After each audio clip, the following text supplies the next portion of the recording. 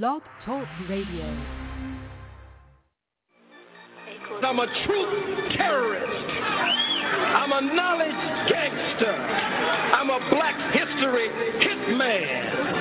I'm a lie killer, urban gorilla. I gotta be a roughneck. Free the Black Panthers, FCBP, stand for Free the Black Panthers, and fuck the black police. That 13th Amendment, trying to make a slave of me. You can lock my body, can't trap my mind, not forever be free. Okay, Free the Black Panthers, FCBP, stand for Free the Black Panthers, and fuck the black police. Feds infiltrated our movements for black leadership roles, but we still here, finna build here, up COINTELPRO. Show, they got me started, lion-hearted, I'm the new Mufasa. And I'm all about Umoja, first in Guzu Saba. Let's bring back the black families, we need our father. Single mama, son and daughter, that's root of the problem. Wise up, we wise up, unity so powerful. Black banks, black schools, black owned, black power moves. You telling lies, you think this shit's gonna be televised. Black power, be scared guys that be standing there like they paralyzed. We say fuck the system, cause we above the system. We keep ARs and pistols, shotguns that's worth the crystal, but that's for self-defense. Make sure we have no issues, be sure to leave it at the door if you have it with you. This for them freedom fighters that lost their freedom until they freedom. We screaming carpe diem, this for the general King Khalid Muhammad. We gon' make your day a holiday, I fuck me promise. Free the Black Panthers, FCBP, stand for Free the Black Panthers, and fuck the black police. That 13th Amendment, tryna make a slave of me.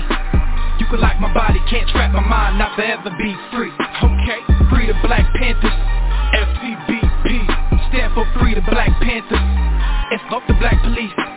Feds infiltrated our movements for black leadership roles, but we still here, finna build here, up COINTELPRO. RBG, RBG, RBG, RBG, RBG, RBG. My sisters, my brothers, the council, the elders, cause that's really all I need. We suited, we booted, don't do it, you stupid, we head to the armory. Black women and goddess, regardless, my heart just don't fuck with misogyny, bullshit that don't tolerate it. Melanated, so you gotta hate it. Barack upped up another conversation. Trump finna get inaugurated, damn. Unify or die, NBPP.org. First and foremost, the new Black Panther Party, no other Black Panther Party, we are not violent. We are for self-defense and self-determination. The most violent group in this country are the police. What is taking place by the police departments to black people across this country is ethnic cleansing and genocide. It has escalated since the day that Barack Obama was inaugurated in 2008. We have a people who are only 13% of the population, yet we make up 80% of the prisons. We have 50% unemployment rate in the black community, and it's actually even more than that because they're not counting our people that are in the prisons. The 13th Amendment says you cannot be made a slave or indentured servant unless you commit a crime. The 14th Amendment forced our people to be subjects of this government. We never had any say in that. We need our own nation.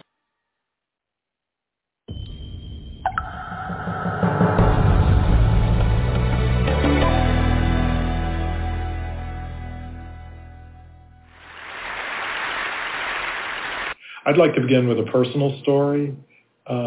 My grandmother was the daughter of a woman who was the child of persons who were enslaved on Rose Hill Plantation in North Carolina.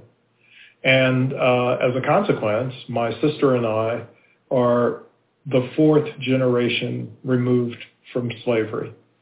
My grandmother also lived in a town in North Carolina called Wilson, which was a tobacco stapling center. And she lived in a town that was characterized by the classic pattern that's featured in many, many southern towns in the United States. There was a railroad track that ran between the black side of town and the white side of town as an act of separation that was emblematic of the Jim Crow period in the United States. there was a point at which I wanted to go and see a movie. Happened to be a Disney movie, after all, an old Disney movie called Darby O'Gill and the Little People. But it was being shown at the White Theater in Wilson, North Carolina. And my parents refused to let me go because they said we would be compelled to sit in the balcony. And they viewed this as an indignity that they were not going to stomach. And so I wasn't able to go. I was very hurt because I really wanted to see this movie. But I also came to realize as I grew a bit older that this was an indignity that was relatively minor in a social context in which lynchings and white massacres had become quite routine.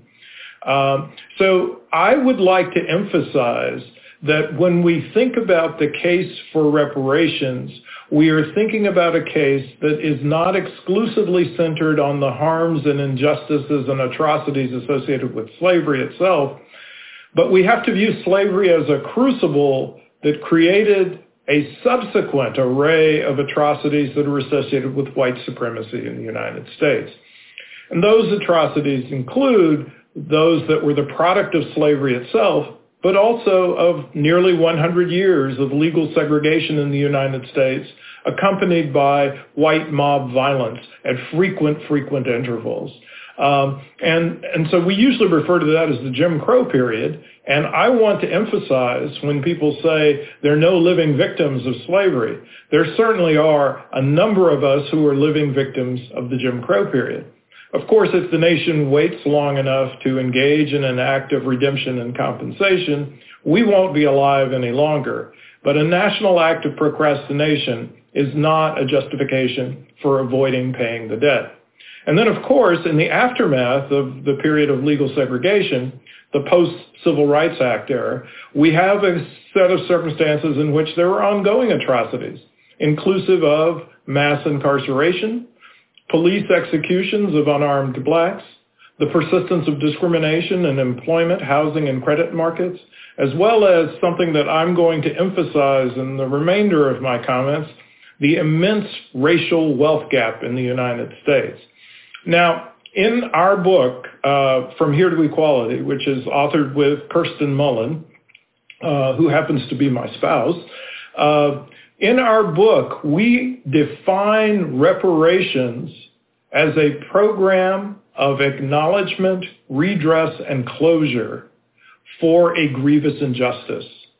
Acknowledgement constitutes a circumstance in which the culpable party acknowledges or recognizes that it has committed a vicious harm, and it also acknowledges or recognizes that it has benefited from the execution of this vicious harm. Redress is the act of restitution on the part of the culpable party. And here we're going to talk in a moment about the role of the wealth differential in the United States between blacks and whites as a critical component of a redress process for black American descendants of U.S. slavery. The final component is closure, which is a point at which the culpable party and the victimized community come to an agreement that the debt has been paid, and no further claim will be made unless there's a renewal of the atrocities that have taken place in the past or a new array of atrocities is forthcoming. So I want to focus next on the wealth differential. And the wealth differential is best captured by the magnitude of these types of differences in black and white wealth.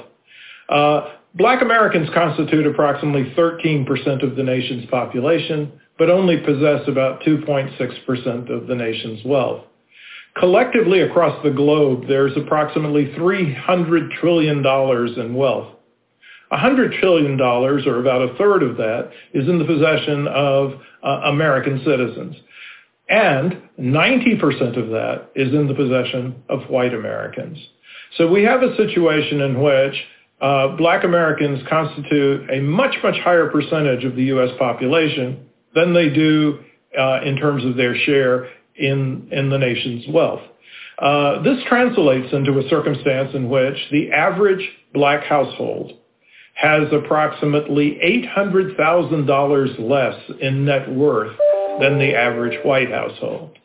Another way to think about this is the fact that there are 3 white billionaires, Jeff Bezos, Bill Gates, and Warren Buffett, who are worth more than the collective 80% of black Americans who are at the lower end of the wealth distribution. But it's not just a matter of the billionaires' wealth that explains this gaping differential. For example, white Americans, 25% of white Americans, have a net worth in excess of $1 million, but it's only 4% of black Americans. Now, wealth is important in terms of being distinguished from income. Wealth is a stock concept. It's the difference between the value of what we own and what we owe, the net property of our value, the net value of our property. Income, in contrast, is a flow concept that's most closely associated with our earnings. And wealth is more significant than income in terms of providing us with economic security and opportunities to fully participate in the society. Wealthier households have the capacity to survive income losses that might be associated with unemployment or medical emergencies. Wealthier families can provide their children with high-quality education and debt-free education. Wealthier families can have access to high-amenity neighborhoods. They can also purchase legal counsel, valuable legal counsel, when confronted with the criminal justice system. Wealthier families can leave bequests to subsequent generations to ensure their economic security and well-being. So wealth is extremely significant, and the differentials that exist between blacks and whites are connected to sharp differences in economic opportunity and well-being. Indeed, it's very important to note that the major factor that dictates what an individual or a family's level of wealth is the transfer of resources across generations, which means in turn that wealth captures the cumulative intergenerational effects of white supremacy in the United States when we think about the black-white differentials. And so From Here to Equality, we argue that the goal of a reparations program, a goal that is associated with the redress component of reparations, is to eliminate the racial wealth gap. And this would be done primarily through direct payments to eligible recipients, Black American descendants of U.S. slavery. In the book, we identify 2 standards for eligibility. The first criteria is what we refer to as a lineage criteria. An eligible individual would have to demonstrate that they have at least one ancestor who was enslaved in the United States. And the second criterion is what we refer to as an identity criterion. And this is a criterion that says that an individual would have to show that for at least 12 years before the onset of a reparations program, the enactment of a reparations program, or the enactment of a study commission for a reparations program, whichever comes first, for at least 12 years before that, an individual would have to have shown that they self-identified as Black, Negro, or African American. The culpable party for making the payment is the United States government. The magnitude of the payment must be sufficient to eliminate racial wealth differentials within the course of a decade. I'd like to add, finally, that the coronavirus epidemic only further dramatizes the case for reparations.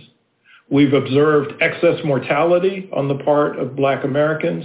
We've observed a collapse in Black businesses, in Black employment opportunities, and we've observed a high degree of crisis in terms of opportunities for education as our instructional environment has shifted from the classroom into the home via the internet. So as a consequence, we argue that it's important to continue to commit to the case for reparations in the midst of the pandemic. It's always an urgent time to adopt reparations. It has been an urgent time for 155 years since the end of American slavery, where no restitution has been provided. It's time for the nation to pay the debt. It's time for racial justice. And borrowing from Chloe Valdari, I'd like to say that we collectively must become enchanted with the goal of racial equality.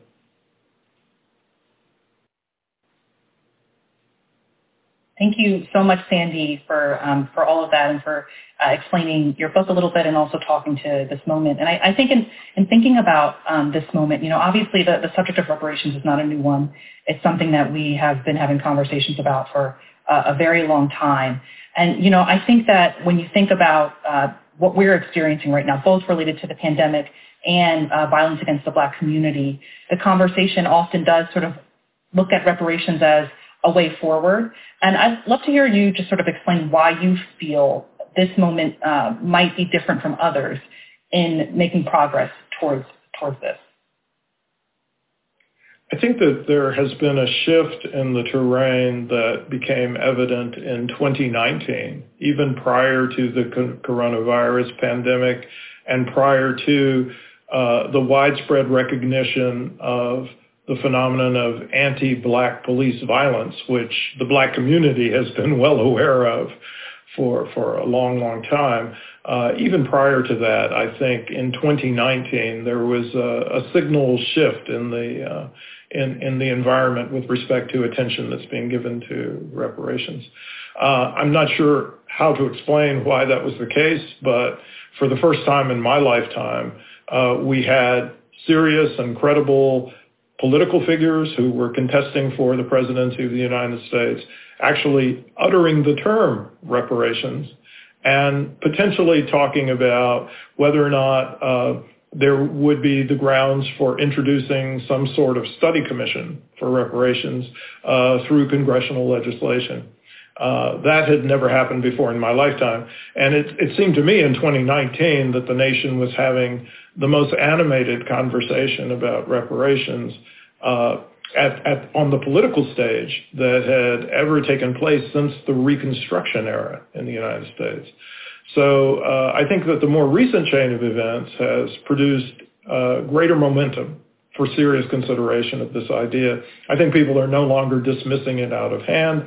I think they're trying to think about what the consequences would be for our nation of adopting a reparations program for Black American descendants of slavery in terms of our moral future as well as our social future collectively.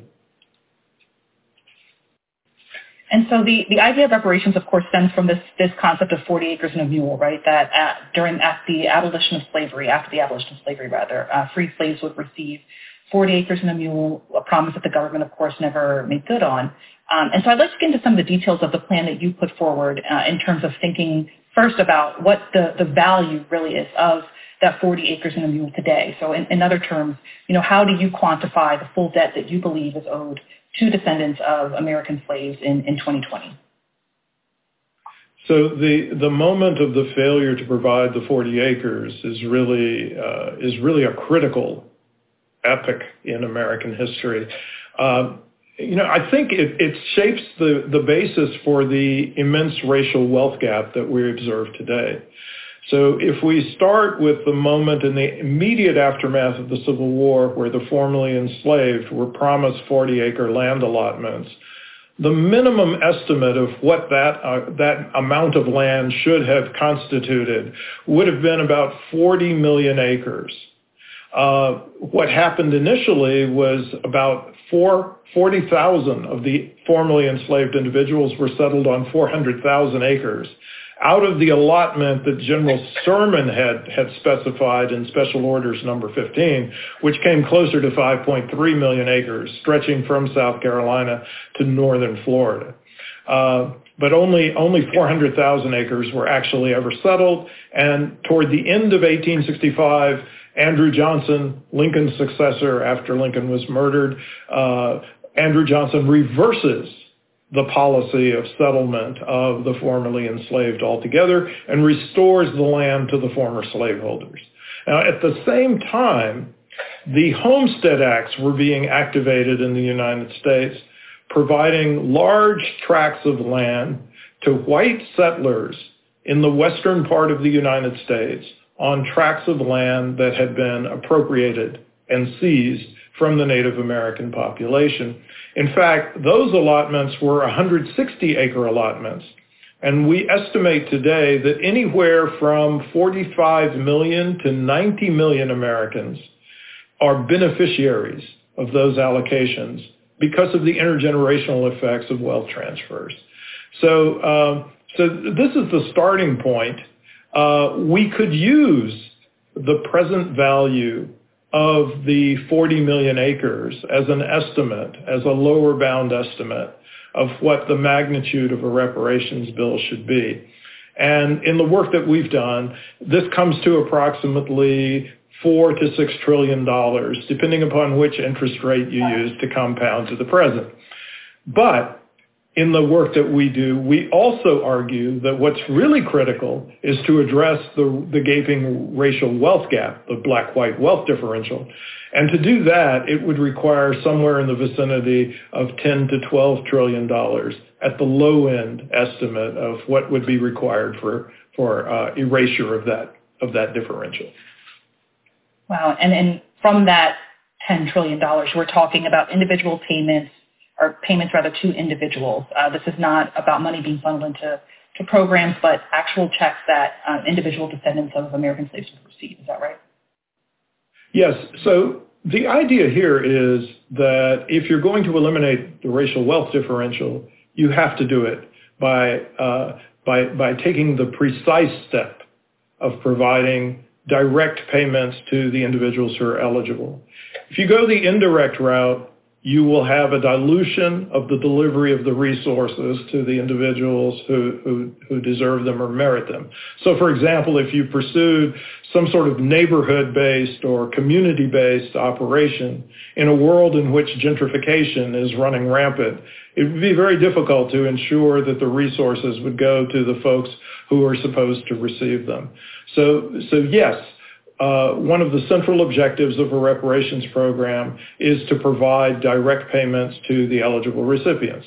I'm certainly open-minded about the prospect of having other kinds of programmatic initiatives that could be pursued. For example, providing resources and funds to historically black colleges and universities might be a potential option of what could be done with the reparations fund. But for substantive and symbolic reasons, the preponderant use of the funds must be direct payments to eligible recipients. And let me add, when I talk about payments, I don't necessarily mean cash payments per se. The objective is to eliminate the racial wealth gap. So what you really want to do is to build assets for Black Americans. And those assets could be built in the form of trust accounts or endowments, not necessarily in the form of outright cash payments. So there are a number of options in the way in which you could provide individual eligible recipients with the resources from a reparations project. And I mean, I think one of the big questions for a lot of people is sort of where will we find this money? Do you anticipate that it's on the weight of tax dollars? Is this something that is, rerouted from other programs? Where do we get the money? So I think that I start with a rejection of the scarcity principle that underlines the view that you have to take money from pot A to produce money for pot B. I think that our most recent experience with the overnight provision of approximately $2.5 trillion to try to cope in some way with the coronavirus crisis indicates that the federal government is not constrained by tax payments to proceed with making new expenditures. So from my perspective, the government can simply set up a program of reparations payments and create the resources or create the funds that would address the needed amounts. You could do it over a period of years to make the annual VIG not quite as high. You could do it over the course of a decade, for example. But there's no tax-based constraint or revenue-based constraint on the capacity of the federal government to make additional expenditures. The only substantive constraint is the potential for producing high rates of inflation. And so you would necessarily have to design a reparations project or any new expenditure program in such a way that you mitigated the inflation risk. But that's the only barrier. And so I don't see us having to cut off other programs or avoid other kinds of valuable initiatives for the purposes of financing a reparations project.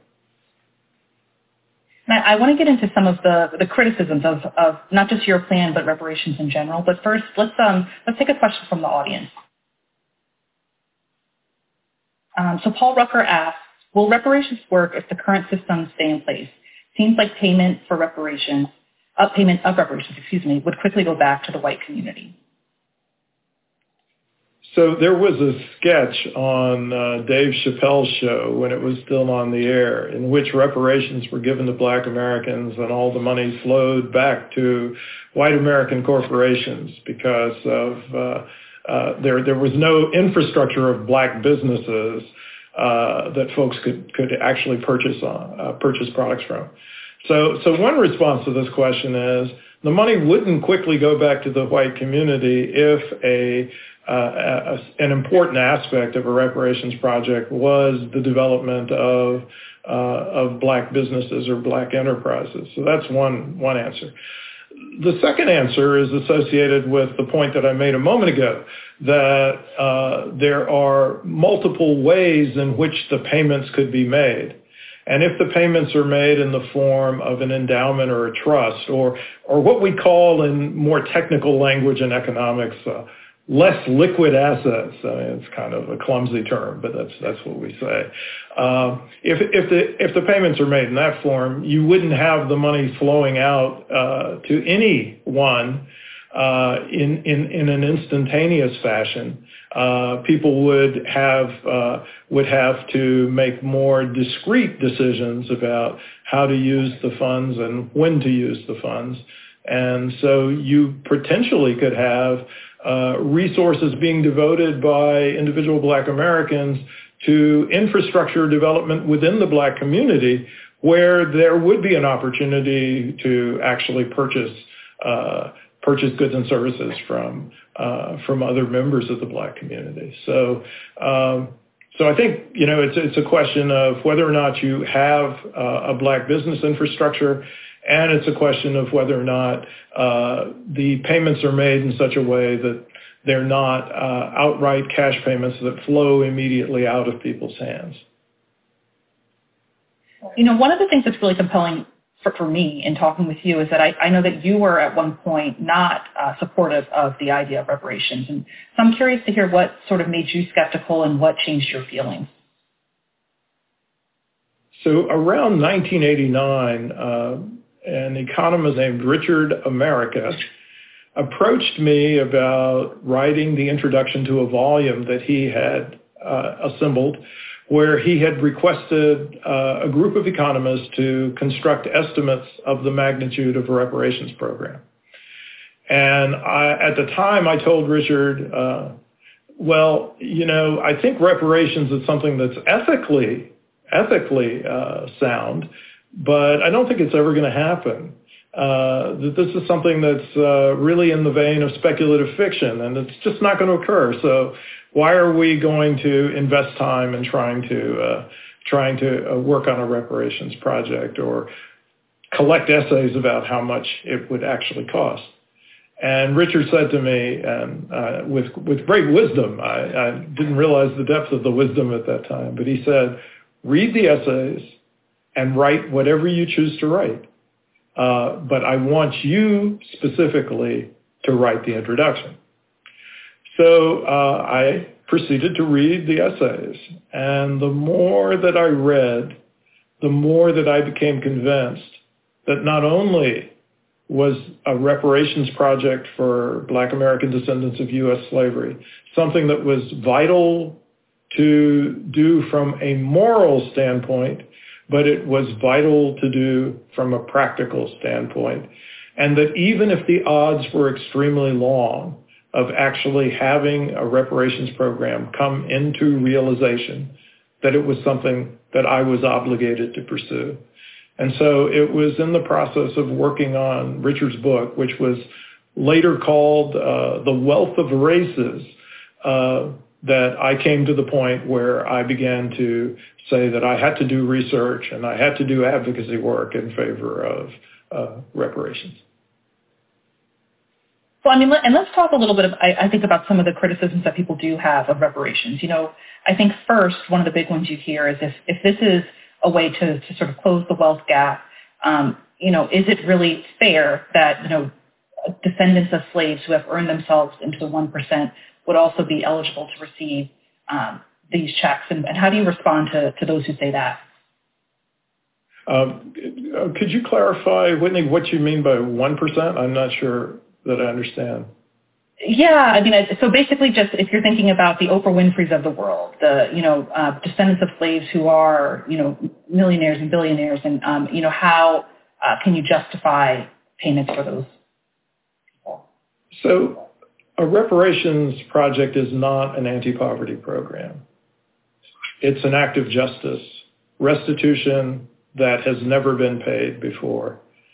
And so there is no criteria associated with the conditions of living eligible recipients that should block them from access.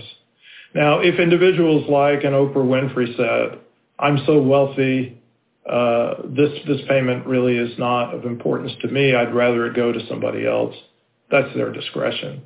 But they certainly are eligible to receive it. When reparations payments were made to victims of the Holocaust by the German government, there was no inquiry about the economic status of the eligible recipients. When reparations payments were made to Japanese Americans in the United States to compensate to some degree for their unjust incarceration during World War II, no one asked how much is that particular individual earning or how much are they worth before they were given their $20,000 payment. So I think the same is true here. This is not a matter of how well individual black people are doing today. This is a matter of the collective difference in black wealth and white wealth, and that's what has to be spanned. And any black American who is a descendant of persons who were enslaved in the United States is eligible to receive it. It should be a matter of their discretion as to whether or not they take it. And then for those who also think, this money maybe would be better served if it were funneled into social service programs, if you're thinking about money that might support failing education systems, or think about money that might support police reform and other ways that sort of prevent black Americans from attaining and maintaining wealth. What are your feelings about that? So none of those approaches that I've seen, particularly kind of social programs in some grand sense, universal programs of redistribution, none of the ones that I've ever seen would meet the task of eliminating the black-white wealth differential in the United States. None of them have the capacity or the wherewithal to erase the black-white differential in wealth. And so they're simply not sufficient. They're not enough. And I'm particularly taken by the emphasis a lot of people want to place on providing resources for education. And as a university professor, of course, I'm fairly passionate about educational attainment. I'd be a hypocrite if I wasn't. But in terms of thinking about the racial wealth gap, educational attainment doesn't hold much promise at all. And see, here's a notorious statistic that I think is very telling on this score. Black heads of households with a college degree have 2/3 of the net worth of white heads of households who never finished high school. So you're not going to eliminate the racial wealth gap simply by giving black people more and better education, because you're not going to interrupt the intergenerational transmission effects that are associated with moving resources from one generation to the next, if you continue to have a community that doesn't have any resources to transfer to subsequent generations. And let's take another question from the audience. So Amma asks, I'm concerned about proving eligibility, not because of the challenges of being able to track down genealogy records, but also because of the exclusion of members of the African diaspora who have live in the United States. Can you speak more on this issue? Yes. So first of all, there's no question that the types of criteria that I've talked about for eligibility will give genealogists a huge amount of business. But one thing that we propose in the final chapter of From Here to Equality, which is the chapter where we detail a program of reparations, is that the federal government, in the process of establishing the reparations project, could provide resources to individuals who are trying to establish their legitimate claims for reparations, resources for the genealogical research. There could be an agency that could be established that would do the genealogical research on behalf of individual claimants. And so I don't think that that's an impossibility. The other issue that's raised in the question here is are the contours of who would be included and who is excluded from this particular type of reparations project. And yes, the individuals who are more recent black immigrants to the United States, particularly after the 1960s, which is the vast majority of recent black immigrants to the United States, they would not be eligible for this program. And they would not be eligible because the anchor for this program is the failure to provide the formerly enslaved with the 40 acres that they merited at the end of the period of enslavement. And this failure is what has had long repercussions for living black American descendants of U.S. slavery. Individuals who are more recent immigrants from other African countries don't share that particular historical effect or historical moment. And I think that that's what defines the unique position of this particular claim. If folks believe that more recent black immigrants do have some form of reparations claim, then I encourage them to try to develop it. But it's not the same one that's based upon the cumulative effects of slavery, Jim Crow, and ongoing white atrocities in the United States. And you've been doing this work for a long time, and I think as we're running out of time here, I'm just curious about your sentiments, about how you feel in terms of the progress that is being made towards this, and how far away or close do you feel we are to seeing a plan like yours realized or any sort of restitution realized for descendants of American slaves? So like most economists, I'm horrendous at forecasting. And so I'm not entirely sure what's going to evolve. I will say this, the momentum that exists in the present moment is promising. And I would say that, in the year 2000, when Michael Dawson and Ravana Popov did a major survey, they found that only 4% of white Americans were in favor of reparations for black Americans. That figure is closer to about 20% now, and almost half of all millennials are in favor of reparations.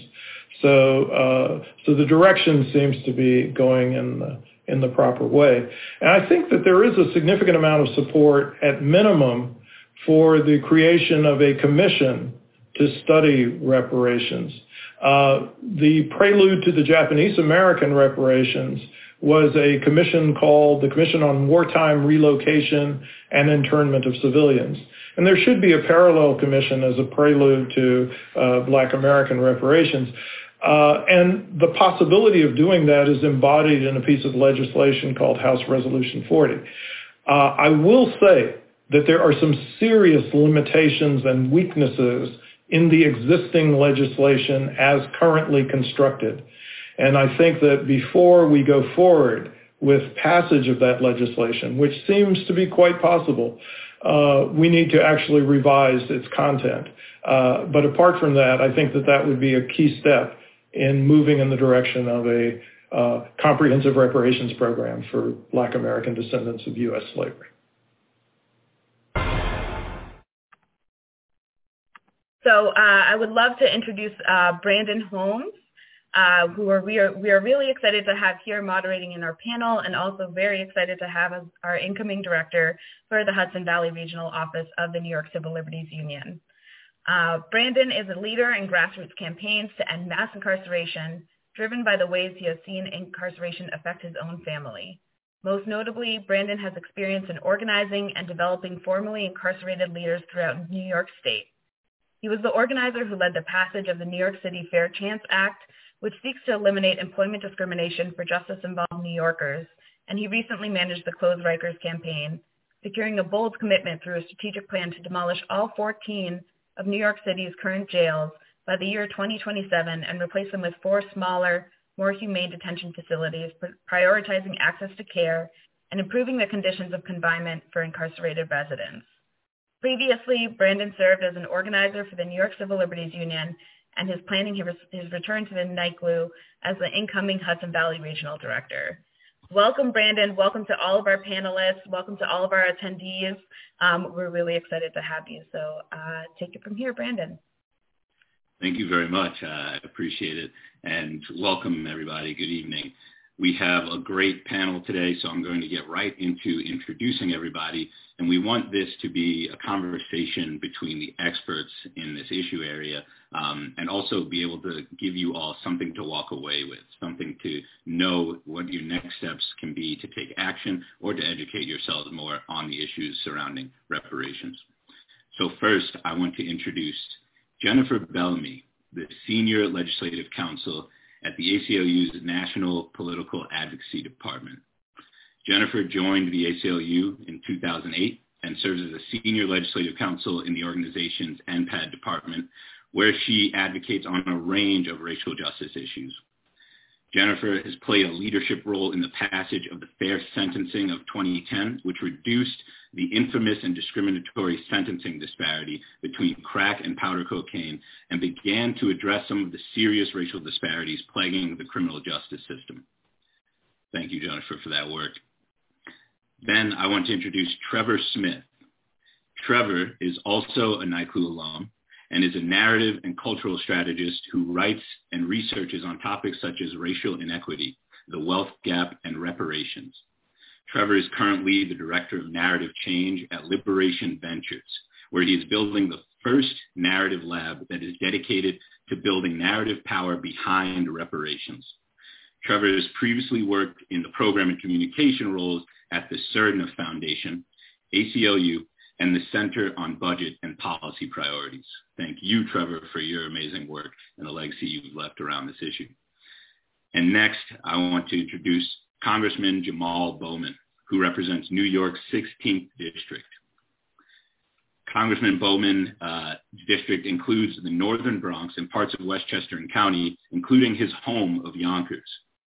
He was elected to Congress in 2020, and Jamal Bowman ran on a platform of transformative progressive policies that will no doubt improve the lives of those who have been legislated out of the American dream.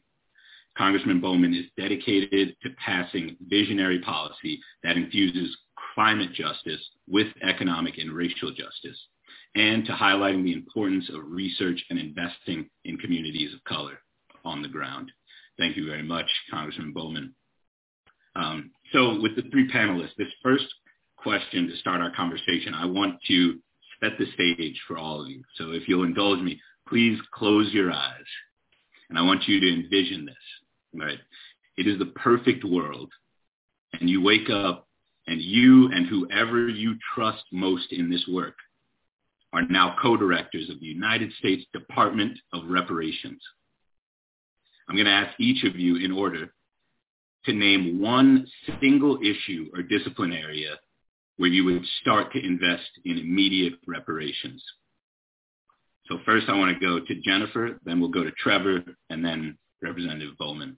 So Jennifer, one single issue or discipline area that you would invest in immediate reparations. Well, thank you so much, Brandon, for that question and for that introduction. This is a very thoughtful way to begin our discussion. And with this question, which is very, it's really sort of a, foundational question, I would say if I had the power to make that decision, I would invest my decision-making power in creating a commission because I want all of it, and I want to be able to address the range of issues and look at the ways that we have been impacted by institutional racism and by the practices that were enshrined in law in this country over decades. And so I think in order to fully do this justice, I like the commission approach that is outlined in H.R. 40, and I know we'll have an opportunity to talk about it more later, because it is holistic, because it does not limit us, and we are able to not only bring the ideas that we have, and I'm sure the other panelists will have excellent ideas to share. In addition to any idea that I could think of, there will be others who will have the opportunity to share ideas. And also we'll get to hear from people who are impacted in their communities as well. So it really lays out a very comprehensive process similar to the one that we saw Japanese Americans successfully undertake in their fight for reparations. Thanks. Trevor, you're up. Thanks for that, Jennifer. And yeah, Brandon, this is a very hard question. It's kind of like asking a parent to pick their favorite child. It's really hard. So I'm going to kind of follow Jennifer's lead, and really I can't just pick a single thing, because that's the thing about reparations. It can't be looked at as a single-pronged issue, because harm was caused in multiple ways. So at Liberation Ventures, we're building out this framework that's based on a variety of concepts from the UN Human Rights, Movement for Black Lives, National African American Reparations Commission, and COBRA, and Dr. Darity and Kirsten Mullen's work. And thinking about this holistically, and we're calling it a repair framework. And so it includes redress, which can and should include compensation, but then it also includes reckoning, and we talked about accountability and acknowledgement. And we think those four components are what makes a comprehensive reparations program. So in addition to financial compensation, which I think should come in directly in the form of cash, but could also look like student loan forgiveness or business grants, we need a reckoning in this country. I think as we all know, and we all seen this kind of anti-history, critical race theory fight, we need to also change the curriculum and shift public conversations. We need a real truth and reconciliation process, which I know Representative Bowman has advocated for. And ultimately, we need to change our culture because, as I said, it needs to be a constant process to build this culture of repair. And then acknowledgement. I think harm has been caused, as I said, in multiple spaces. And so I think an apology is needed not only at the federal level, but also at the local, state, and in the private sector. And so I'm sorry, I can't answer it directly how you asked, but I hope that kind of gives you a sense of how reparations should be thought about. Great. Congressman? Okay, I'm not going to cheat. My two fellow panelists, they both cheated. Even though I agree with everything they said, I'm going to try to answer the question. It's interesting. As I was closing my eyes, what came to mind for me was housing. I don't know why, but that came to mind first. And I guess I'm thinking about reversing the impact of redlining on our communities. So I'm thinking about housing and community development, and thinking about the security of housing, of adequate housing, the safety of adequate housing, and how adequate housing can provide the space for freedom of thought, the space for creativity, the space to build the world that we are trying to build for the African American community. I just thought about housing. Housing came to mind for me, thinking about how, public housing has been neglected, again, redlining and the New Deal and how that created or contributed to the separate and unequal America that we have, wealth inequality related to housing. That's what came to mind for me. But I agree with Jennifer and Trevor. They're absolutely right. That would be the first thing, but it's not going to be the only thing because obviously there's so much more to repair based on historical harm. Thank you, each of you, for your perspectives, and definitely pushing back to challenge that it must be comprehensive. Anything we talk about has to be a comprehensive plan. So that leads us to just talking about how there's been many ways that the U.S. has either attempted or successfully issued reparations in the past, right? And then there's many ways that we can be demanding that the U.S. government do so now, whether that's in the form of direct checks to the descendants of enslaved people, or if that's housing vouchers and grants that would be made available specifically for people who are impacted by the justice system. I want to ask first, Trevor, who should be at the forefront of negotiating what a comprehensive reparations plan should look like? And can you talk a little bit about why those are the communities involved? Yeah, so thanks for that question. I think as with most issues, the people closest to the issue, those directly impacted, specifically when it comes to reparations, because reparations is about addressing past harm done onto communities, specific communities. Those are the folks that must be leading it. What's important, though, I think, is that it's as inclusive of Black Americans as possible, right? So because racial injustice in this country, as it relates to Black people, it's impacted millions of people. So only the federal government has the capital and the convening power to get the various entities needed in a room to craft a comprehensive reparations policy. And so that's exactly what H.R. 40 seeks to do. By creating this commission, it seeks to empower whoever might serve on that commission to ensure that the voices of Black Americans are represented in this comprehensive policy. Thanks, Trevor. And I want to go to Jennifer next. Jennifer, could you share some examples around reparations or past examples of reparations that we can learn from today? I'm so glad you asked me that question, Brandon.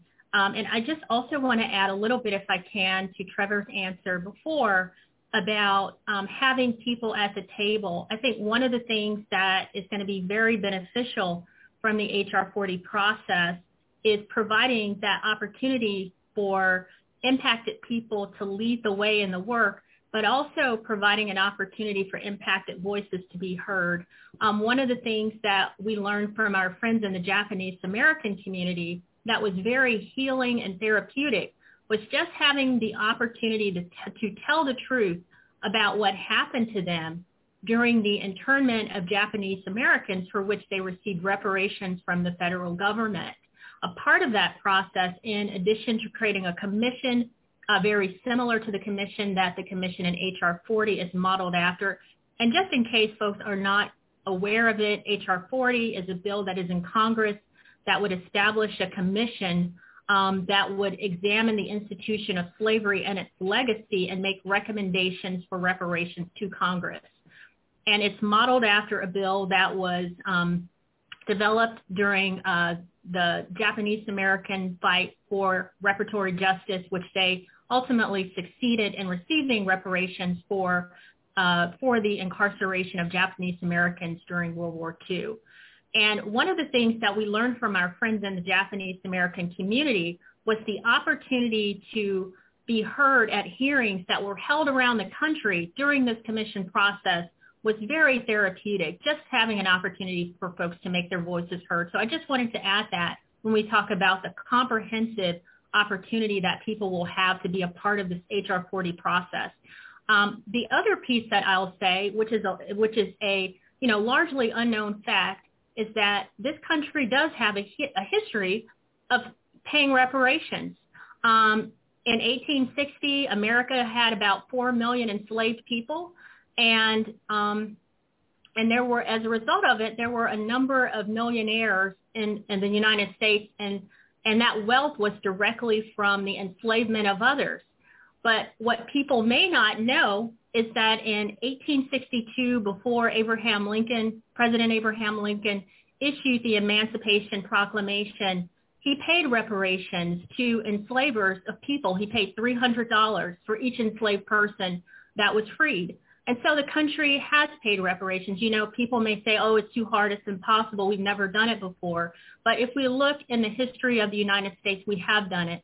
And you know, and this is just justice. This is about justice delayed, doesn't necessarily have to be justice denied. And the total that the Lincoln administration paid was about $1 million to the people who had enslaved people, and that was just for those folks who were living in D.C.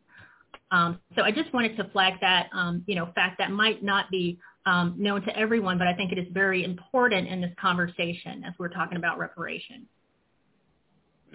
Thank you. Yeah, to know that there's such an old history of the country acknowledging that harm and actively doing something gives me a little bit of hope to think that H.R. 40 could be the next iteration of that. This could be something that this generation is able to reflect on and say, like, we didn't let that legacy die. So I want to pass to Representative Bowman. Could you talk to us about the status of the H.R. 40 Commission, and what can you tell us about maybe advancing or elevating the work that the commission is about to take on?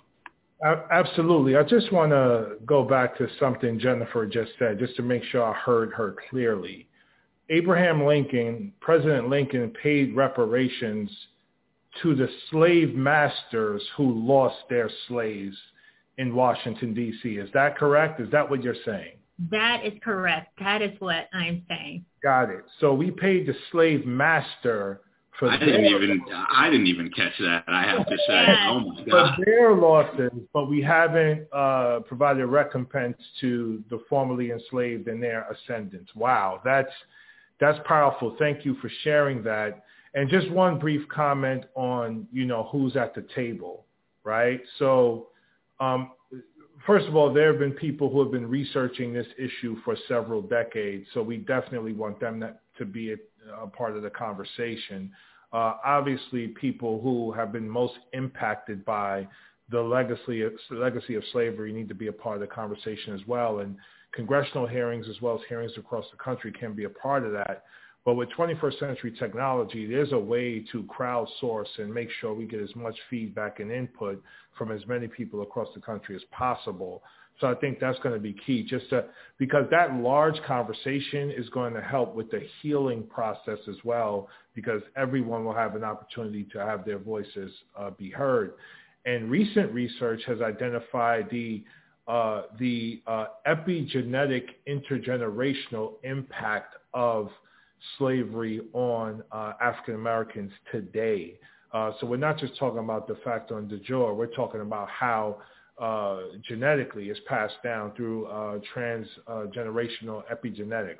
So that's recent research. I'm still reading it, still going through it, but it's another data point to show the need for a study, the need for a commission to study the impact is needed. Right now, H.R. 40 is moving through the House of Representatives. So for the last 30 years, it's been introduced, but it's never been marked up in committee and voted out of committee. This is the first year it's ever been voted out of committee. So that's a really, really big deal. It has over 200 co-sponsors, and you need 218 votes for it to pass the House. Today we had a press conference, and I'm in communication right now with Representative Sheila Jackson Lee, who is the lead sponsor for this bill. And we are working to work with the leadership of the House to bring it to the floor for a vote. Now, what's key here is it's not just about Congresswoman Jackson Lee's voice and leadership or my voice and leadership. We need everyone out in the community that supports H.R. 40 being brought to the floor for a vote to engage House leadership and push them to bring it to the floor for a vote. That is constant phone calls, that is constant letters, that is constant emails, that is going on social media, that is going on any media that's out there to continue to apply that pressure. We are about to ratchet up the pressure. Hopefully we'll pass the Build Back Better Act this week and then push to pass our budget, push the Senate on voting rights. But in terms of the House, the next big fight in the House, it has to be H.R. 40. Immigration reform has already passed the House, sitting in the Senate. Common sense gun reform passed the House, it's in the Senate. Voting rights passed the House, is in the Senate. HR 40 is the next big fight, and we need everyone to engage with their local reps, but also leadership. Speaker Pelosi, Leader Hoyer, Whip Clyburn, and Chair Jeffries. We need to put a lot of pressure so that it could be brought to the floor for a vote. Thank you. I want to share a little bit about a poll that was taken in 2020. It's shown that 31% of people support the idea of reparations, which is an increase from 19% when a poll was taken in 1999. So over 21 years, we saw a 12% increase in support for reparations. However, we still have 63% of Americans saying they oppose the idea of reparations, and the racial disparities there are very clear, right? With over 8 in 10 Black Americans supporting reparations and over 75% of white Americans saying they oppose reparations. So Trevor, because you're doing a lot of narrative work and you're preparing for a listening tour around reparations, could you talk a little bit about what you think may contribute to the rise in support for reparations, and what kind of narrative shifts or moments do we need to bring it more to the forefront, to make it more popular? Yeah, thank you. And I'm really glad you asked this question because, as you said, it's something that I've been focused on a lot right now. So in terms of the increase of support, I think there's obviously, as you know, Brandon, a lot of behind the scenes things. You know, organizers on the ground have been pushing this issue forward for years. There's legacy organizations, some of which who I named at the top, NARC and COBRA, who have been advocating for this issue for years. So there's, you know, advocacy, organizing work that's been going on for centuries, really. You know, I first came into this work through research, learning about Queen Mother Audley Moore. And so we're really standing on the shoulders of our ancestors. And so, as you know, nothing gets done just by magic. So it's a lot of the organizers. But then there's also some really tangible things. The Case for Reparations, I think, by Ta-Nehisi Coates, written in The Atlantic a couple years ago, is a piece that brought a lot of folks who were not familiar with the topic at all into the subject, right? And so he obviously is just a brilliant writer. And so that's a piece that I still reference today, and people who are still new to the topic reference today. And I urge folks who might not have read it to just Google The Case for Reparations. It's the first thing that'll come up.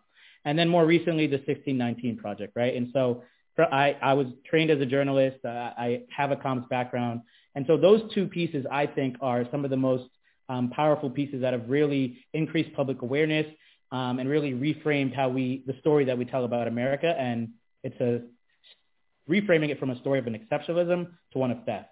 And so those two pieces, I think, have really increased support.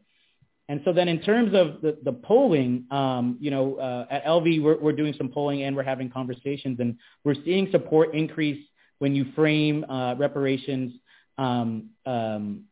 related to kind of more recent wrongdoing. So things like police brutality, folks can kind of grasp onto, which I think makes sense. You know, I think non-Black people today can see and even themselves experience bad interactions with the police. And so our polling shows that when you frame reparations within kind of the more recent injustices in the criminal justice context, support goes up. And then we're also seeing support go up when you frame it as financial compensation in addition to things like housing and housing grants and education investments. So I say all that to say that, you know, polling is important. We're going to be doing some more intentional comms work with this polling, but I really think and I really focus on the narratives and narrative change. And I think about narratives as kind of the averages of our most popular stories, right? And so what are the most popular stories that we've told about race in America? They've all been anti-Black. They're rooted in anti-Blackness. The first form of popular entertainment in this country, the minstrel shows, are rooted in anti-Blackness. And then a lot of those tropes and stereotypes persist today. So anti-Blackness is a meta-narrative that we're kind of grappling with, and then there's kind of sub-narratives underneath that. The racial progress narrative is one that often, crops up. Mitch McConnell, when he got asked about reparations, he said, we don't need things like reparations because we elected a Black president in Barack Obama. And so this idea that we are inching closer to this post-racial country, is a falsehood. and then it really makes people overly optimistic and overestimate the state of racial and economic inequality. And we also have the meritocracy narrative. That's one we're up against. And then one I think, doesn't get much attention is the lost cause narrative. The idea around the Confederacy and the stories we tell about the Confederacy. I had the pleasure to see Ta-Nehisi Coates and Nicole Hannah-Jones last night in Brooklyn for the release of her new book, The 1619 Project. And she talked about how we don't view the Confederacy in the same light of how we view Nazis and Nazism. We would, Germany would never have a monument of Hitler, but we have monuments and schools named after Robert E. Lee, even though, they tried to tear this country apart to ensure that the institution of slavery would stick around. So these are the narratives I think that we're up against, and we have to be really intentional about creating a strong narrative infrastructure like those on the right have, as we've seen with this critical race theory fight, to really push back on it. Thank you, Trevor. And that kind of leads me into one thing you said there, right? That there's this post-racial narrative, right? That we're beyond this. We've elected a black president before, and hey, he even got a second term, right? But in the debate about reparations, another thing that comes up with that is people talking about slavery and saying that, slavery is ended, kind of talking about it as it's a thing of the past.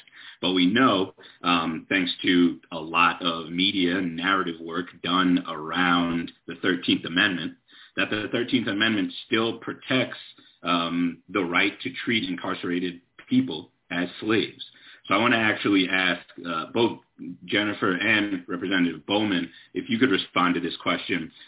In our fight to push for reparations, how do we include those who are incarcerated or formerly incarcerated, despite the harm they may have caused or all of the reasons that people will tell us, like, reparations are for good black people, or reparations are for this group of people, not that group of people? How do we challenge those narratives? And maybe even if you have any experience in having those conversations, tell us, what have you gone through? So we can start with Jennifer. Okay, I'm glad you asked that question because, one of the legacies of slavery is the disproportionate incarceration of African-American people. As a society, we have chosen to invest more into incarceration than we've invested in communities and building communities. And we've also invested more in the types of things that result in over-incarceration and mass incarceration than we've invested in interventions.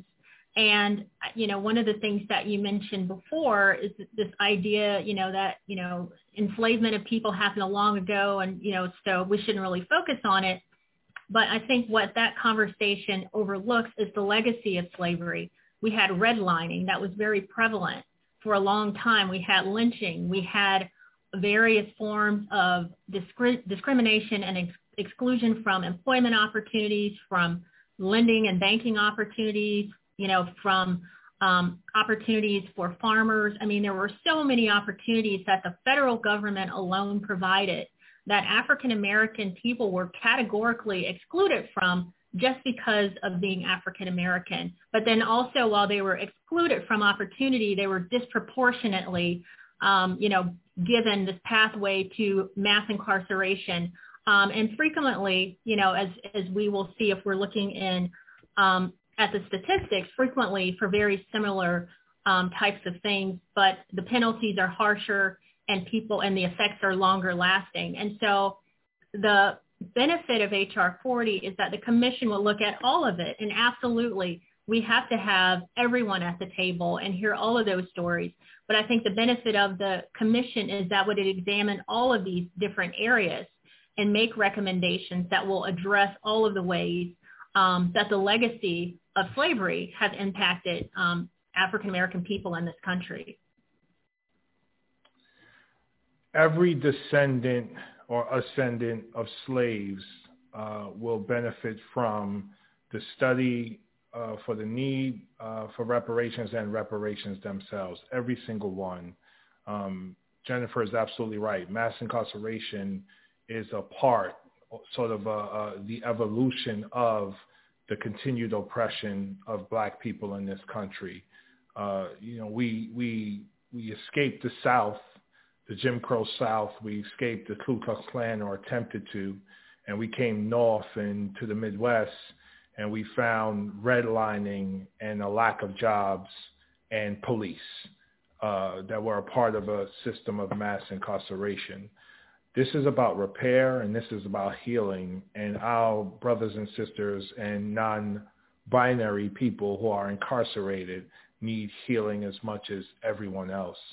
So not just a part of the table, at the table and a part of the conversation, but definitely will benefit from reparations and the study of reparations. So absolutely, it's this country, it's repairing the harm caused by the country's original sin that didn't end with the ending of slavery.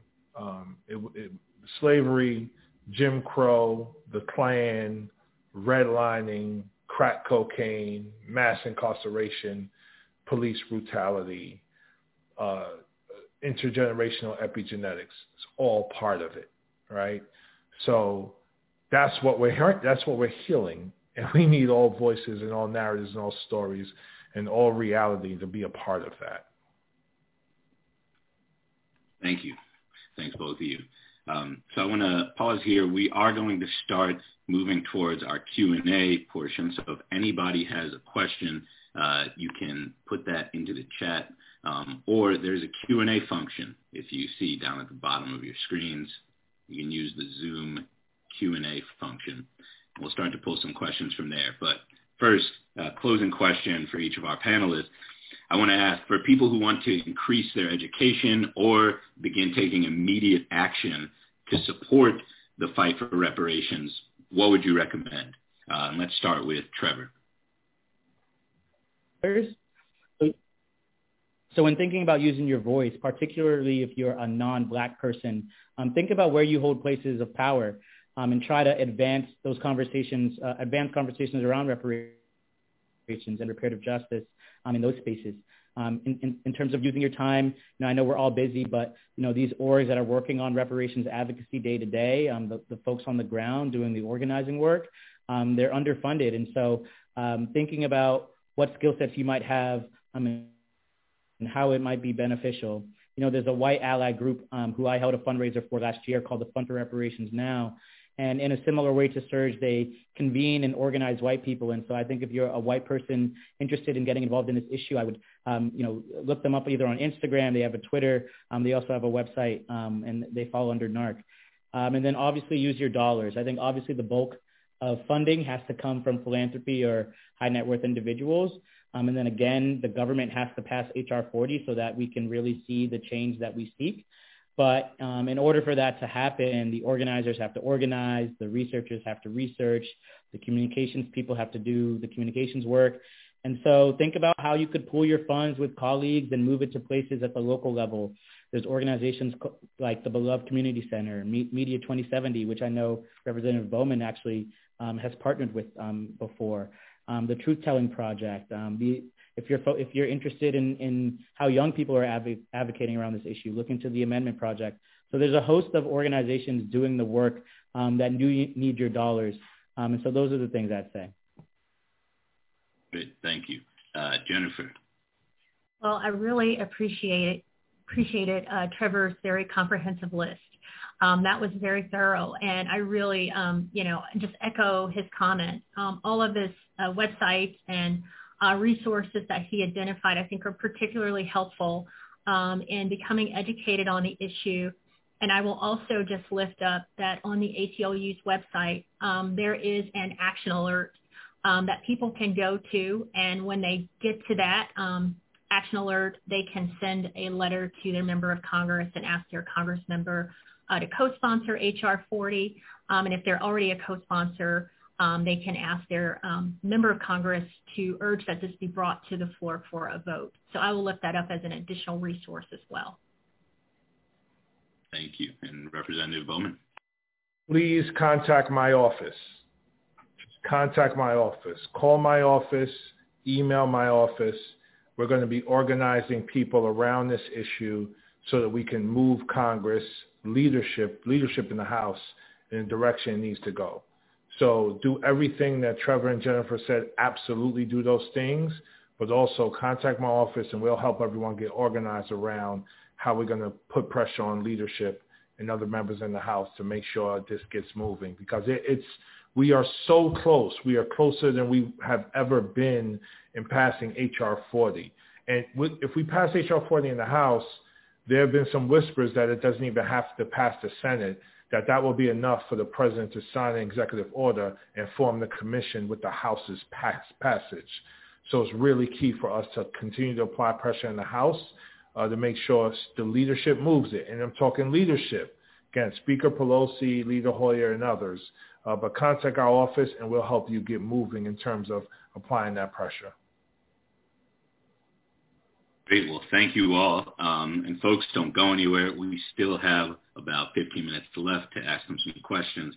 We do have 2 questions in the chamber right now. I'm going to start with one. And anybody who feels equipped to answer this, please come off mute and go right ahead. Shouldn't people who cannot demonstrate an enslaved ancestor, but who have suffered from racist discrimination, be included in reparations? Does anyone want to take that question? I can respond to that. I think one of the benefits of H.R. 40 is that it establishes a commission that will examine the institution of slavery and its legacy and then make recommendations to Congress. And so instead of trying to address the big issues like the one that you raised at the outset, we are establishing this commission process so that everyone has an opportunity to be heard. And as a part of this process, those types of issues can be looked at and those types of determinations can be discussed and made. And so I think, you're raising exactly the types of things that we need to be thinking about. And then we also have a process that is set up as we move forward.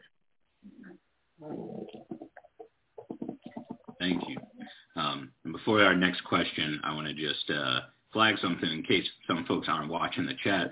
Some folks from NCOBRA have shared that they've identified 5 ways that folks still suffer, which are nationhood or peoplehood, education, health, wealth, as well as criminal punishment. So if you're looking for a framework to start having these conversations at home, there's another resource that you can look into shared by NCOBRA. Our next question, someone asked, given the importance of H.R. 20 and its tie to civil rights, why wasn't it a part of the civil rights legislation? Does anyone understand the prompt? I may have just gotten here. Do they mean H.R. 40 when they say H.R. 20? I mean, what is H.R.? Yeah, it does say H.R. 20, but I believe it may mean H.R. 40, yes. So why was it not a part of civil rights legislation is the question. Well, it's interesting. When I first got here and started having conversations about H.R. 40, the response from leadership and others was, something to the effect of the country isn't ready for it. The country wasn't ready to have the reparations conversation. Civil rights is obviously an important conversation. We passed the Civil Rights Act, I believe, in 1965.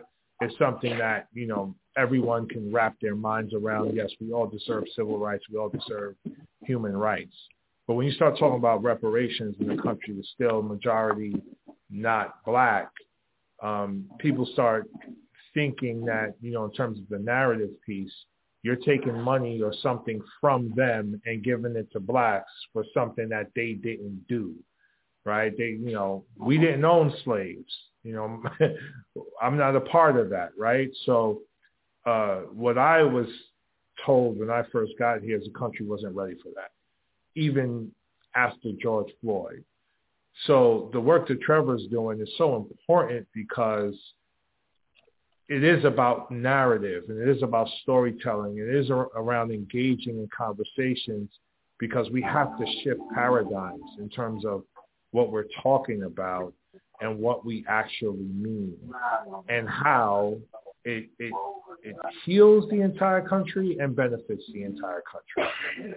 Those are two major parts of the narrative that we have to move towards now, not just not allow it to be kicked down the road again, which is going to happen if everybody on this call doesn't apply pressure on leadership right now. It'll be something that we will not tackle during this Congress. I guess to piggyback on that, I want to ask any of you who want to jump in, right? One of the biggest arguments against reparations is the cost of implementation. When we have a plan, it's going to cost money, and that makes people upset. But since the COVID-19 pandemic began, we've seen U.S. billionaires increase their wealth by 62%, or $1.8 trillion richer. And this has also allowed wealthier individuals to thrive and just devastated small business owners and working class families, and predominantly Black Americans were and continue to be disproportionately affected by the financial burdens of the pandemic. So what would you say to somebody who thinks that providing reparations right now just doesn't make sense or is unrealistic because of the, quote, economy? So I would just like to share, I think as most folks are aware, in June, with unanimous support in the Senate and, overwhelming support in the House, a bill establishing a Juneteenth National Independence Day was quickly voted out of Congress, and it was passed into law, signed into law by the president. And that bill, which provided a federal holiday, while it's important, it was a very expensive bill. And, while those types of symbolic measures are important, what we need is reparatory justice. We need H.R. 40. And so if we're just looking at cost, there's already been demonstrated willingness to spend money on a Juneteenth national holiday. But here we're asking, our Congress and our leadership to move beyond the symbolic and provide reparatory justice and, in the simple form of establishing a commission. And so I just want to hold that up as a just recent demonstration of how we have been willing to spend on this topic, but not gone far enough. What I'd say is, in the same year that Jennifer was talking about it, when Abraham Lincoln gave enslavers reparations, that same year the Homestead Act was signed, and it gave away millions of acres for free, most of which went to white people. So in fact, 1.5 million white people, both American-born and immigrant, profited from the Homestead Act. And I was doing research earlier today, and what floored me is that in the year 2000, so at the turn of the millennium, there was about 46 million people, which was a quarter of the U.S. population at the time, who were descendants of the original Homestead Act recipients. And so many white people can trace their economic stability and wealth to one policy, to one kind of large land wealth transfer. And so when it came to white people, we had no issue doing it. And then I think the other thing I would say is that, our spending, really signals what our values are. Immediately as we were coming out of Afghanistan, we saw, figures that came out about how much we spent on a obviously needless war. And I think I saw a figure that we spent $5.8 trillion on all conflicts stemming from September 11th, 2001, up until today. And so $5.8 trillion is almost half of what a reparations package would cost, according to Dr. Darity and other academics who think that a reparations package that would close the racial wealth gap would be about 12 to 13 trillion. And so we find the money for other things, and we find the money for occupation, and we find the money for killing people. And so I think we could also find the money for things like this. Yeah, we find the money for war. We find the money for white people, not just today, but historically. But when it comes to African Americans, we never find the money. The federal government is different than state and local governments. So state and local governments have to balance budgets, right? Like at a kitchen table, the way we all do with a checkbook, we have to balance budgets. We collect X amount of taxes, invest in public goods, pay salaries, pay pensions, and all of those things. The federal government is different. We are a sovereign nation. We have a fiat currency. Our money is not connected to gold any longer. So we can do something called, or engage in something called deficit spending, or investing in the economy at any level we choose. We just did it during the COVID pandemic to re-stimulate the economy, to rescue the economy. We did it in 2008 during the housing crisis when we bailed out big banks in the form of hundreds of billions, if not trillions of dollars. Trump, in his first year as president, he gave $5 trillion tax breaks to the wealthiest among us. Again, we invest in what we prioritize. It's just historically we haven't prioritized black folk, and we haven't prioritized repairing the harm of slavery and its legacy. And you know, when you invest in historically marginalized people and communities, people then contribute more to the economy, and it actually makes the economy stronger, which is something that's not talked about enough, and it'll increase GDP. And what also needs to happen is you tax the wealthy and large corporations equitably, and that helps control inflation and keeps it balanced. What we have now is we don't tax the wealthy and corporations equitably, so things remain out of balance because wealth remains concentrated in their hands. If you give everybody else wealth and don't adjust the tax code, then we'll have out of control inflation. So it's a BS argument, as someone put in the chat. Thank you. I think we will have time for one more question or so. This is going to be a mix of a couple different questions we're getting, but I think you've all spoken directly to, like, how do we protect the narrative and the process of identifying what reparations should look like, what a comprehensive reparations package should look like.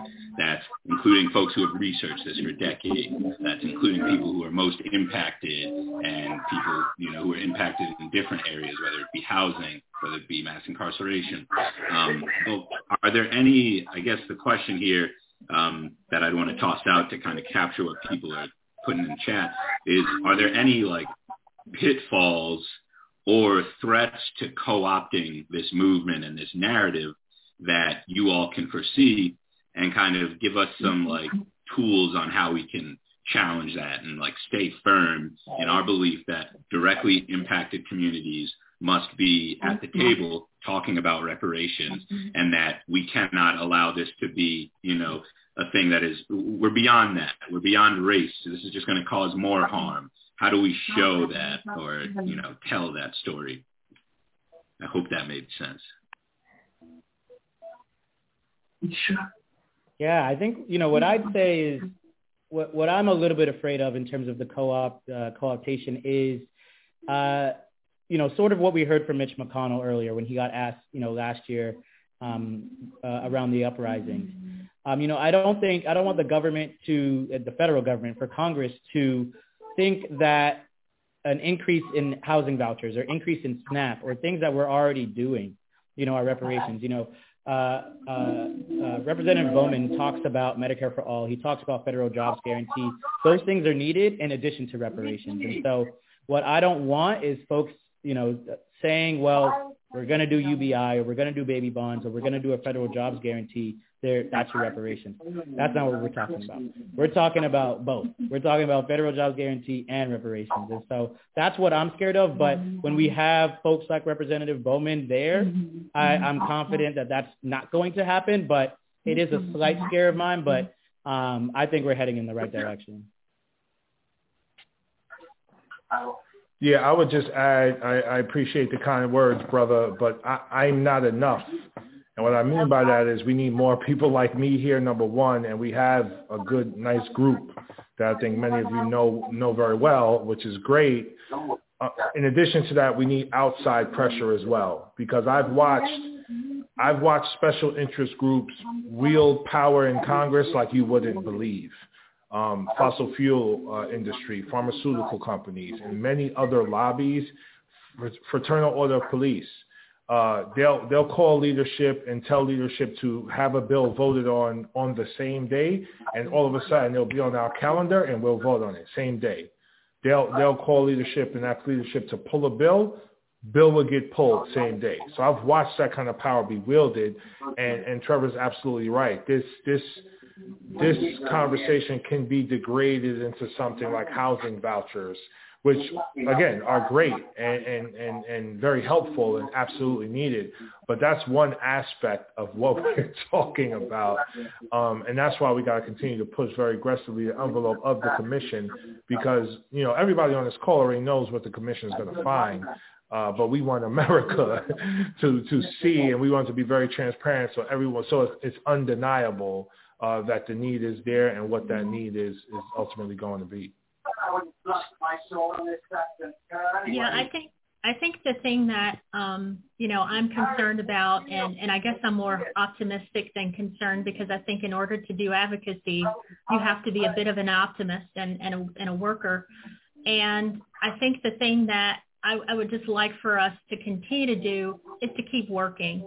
I think anytime you're close to the finish line, especially if you've been, advocating for something for a long time, it can be tempting to say, well, we are not quite there yet, so let's just forget it. And that would just be such a tragedy. We're so close. I mean, we've made so much progress. We've made more progress in the last Congress than we had in the previous history of the bill. In the 114th Congress, I think there were 2 co-sponsors. As Congressman Bowman said, in this Congress we have around 200 co-sponsors and adding daily. So this is absolutely the time to push. This is absolutely the time to continue to put that pressure where we need it on the political process. Because that's what's needed in order to get things done on Capitol Hill. We don't, get close to the finish line and then walk away, from what we have, but we keep pushing until we get the win that we want. And I think that's absolutely what we need here. And so that's the thing that, I want to see is that because we are so close, I think we need to be more energized and more strategic and keep pushing until we get over the finish line. Great. And I'm so glad that all 3 of you felt energized to respond to that question, because that will be the end of this amazing panel. I want to thank Jennifer Bellamy, Trevor Smith, and Representative Bowman for your time and expertise tonight, and all the resources that you were able to share with folks. And I also want to thank Lucia for pulling this event together. And I look forward to working with you all when I join the New York Civil Liberties Union in January. Everyone, have a good evening. Peace and love, everyone. For having us. Everyone.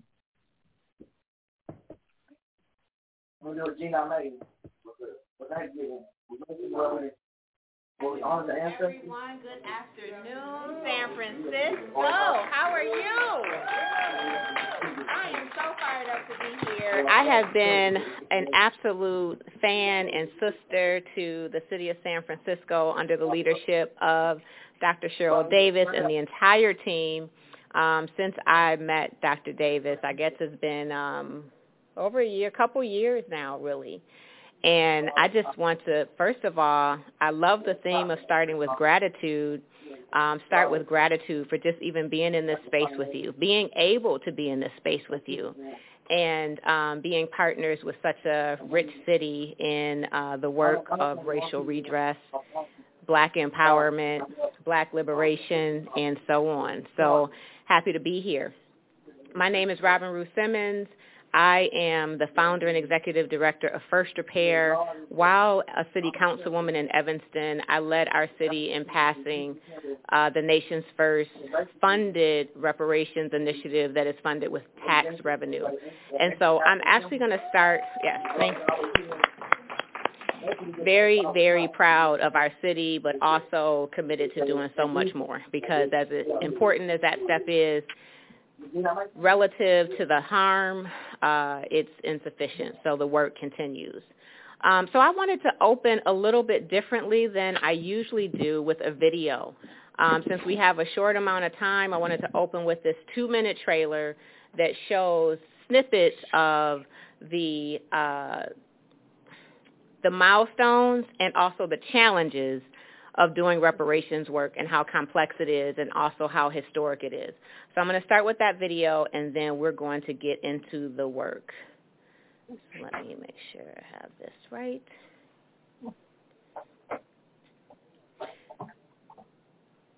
Jean Name. It should be cash payment. I think what they're offering us is an insult. How do you determine who's supposed to get it? Yeah, I don't think reparations for something that happened 150 years ago is a good idea. HR 40 is we're pushing very hard. There's been a lot of debate and discussion about the bill. This is a proposal for reparations for the institution of slavery. Yes. The institution of slavery has never gone away. Convict leasing. The oppression of voting. Poll taxes and racist GI bills. HR 40 is, in fact, the response of the United States of America long overdue. I get this call from a dear friend. He said, man, you know, we got a bad sister in Evanston, and she's pushing the reparations question strong. Redress for the black community, for the nation. And so it was Alderman Simmons. You have become the visible face and the driving force of the Evanston Reparation Initiative. Some mornings I wake up and I feel like, wow, I'm a part of history. This is special. And then it's intimidating at the same time, because what if you don't get it right? The greatest hurdle is the political will to make it happen. And Alderman Simmons made it happen, gathering a lot of evidence, specifically implicating actions of the city. This program, as it is incomplete. I don't know why they would be given more status than any other group of people. People have been extremely nasty to me. You don't give them money and then tell them what they can do with it. You cannot pay my grandfather back. He's dead. Give us what we're due. I don't think it's going to go too far. But anyway. I'm still not prepared to join an insurrection. I just want you to understand who we are. We in Evanston are leading the way to heal a nation. We don't want a piece of freedom. We want the whole package, and that's reparations. I want to present it at this time. Perfect. Gonna get if you're a there. Professional woman whose career is not thriving. I was talking to her earlier. She didn't know where everybody was going. Yeah, I told her, but it was like she didn't know. That's why I need you to call her. So you can see the work is complicated, right? And our harm is so deep and heavy. It's hard to feel satisfied. And how will we be satisfied? But today I'm going to talk to, I'm going to speak from the perspective of being a stakeholder. Who here is a San Francisco stakeholder? Stakeholder. You are black. You are from this city. You want reparations, you want repair, you want empowerment, you want liberation, you are standing on that. So doesn't mean you have any particular title anywhere or any institution. Now, some of you may also have a title. Are there institutional leaders here as well? So there's some overlap, which is great. So that's what you and I have in common. And so I came to this work as a Evanston stakeholder, the historically black community in Evanston, but I was an elected official at the time. And I came to be an elected official because I was a stakeholder, and I saw that we were not being included. We were not enjoying the same livability as everybody else in town. We did not have access to anything that we needed that was being celebrated, and that led me into pursuing elected office. Did that and saw that all of these conditions we have are policy conditions and that we can change them with legislation. And as home rule municipalities, we have the authority to do so. And so I want to just start with that as context of where I come to you as a practitioner, not as an academic, and there's other types of leaders in the space, attorneys, and but I'm coming to you as your peer, as a stakeholder and a practitioner, just like you are. Additionally, my work is now informed by many touches with foundations, organizations, now dozens of them that I've been able to talk to on their history of harm and also their goals for repair. In addition to foundations and other institutions, many colleges and universities, just returning last week from speaking in the UK at the University of Cambridge, as they just sent their acknowledgement of their history of slavery as well. In addition to that, my work now has reached global communities, also having been to Accra, Ghana, going to Cape Town to learn more about truth and reconciliation, going to Guinea-Bissau, West Africa, after doing DNA and genealogy work and finding out that my foremother was kidnapped from Guinea-Bissau, and so going and returning there last year so that I could connect with my ancestral home, and then also recently going to Vatican City, Rome, where we have been able to bring a case, a presentment for reparations to the Vatican for their atrocities against black people and really initiating in some way the transatlantic slave trade. And so what I've learned in this experience is how connected all of it is, but how important the hyper-local work that we're doing is impacting global repair. And so although we are concerned about our neighborhoods, in my case, I was concerned about like a 4-block radius where all black folks were forced to live at one point in time. And now the work is not only impacting other cities to be inspired, but it's now impacting other nations to be inspired, having met city council leaders in the UK last week that are replicating the things that we're doing here in the United States. And then this is just a map that shows some of the cities in which I've been able to serve at First Repair.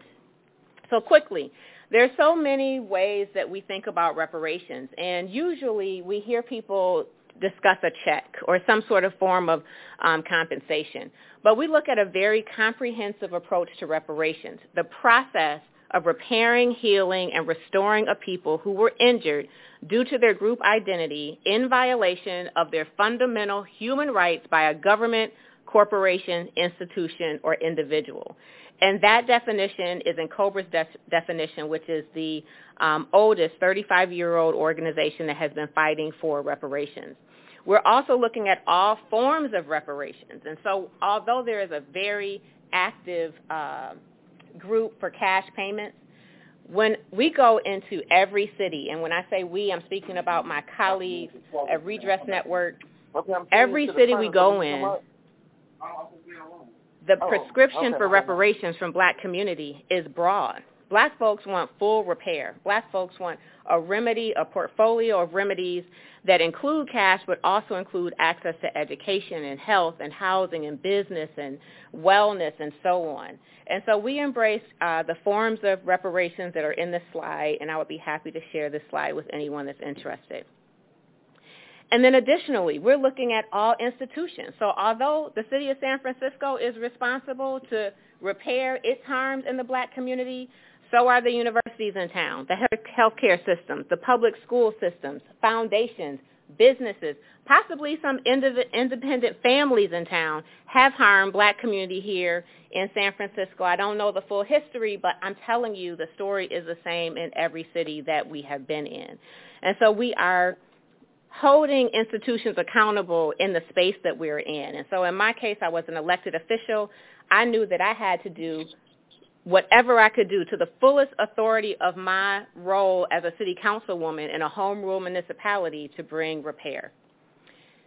And so cities across the United States now are looking at local reparations. And before, we were all really fighting for H.R. 40. It was introduced in 1989, has been ceremonially reintroduced every Congress since 1989.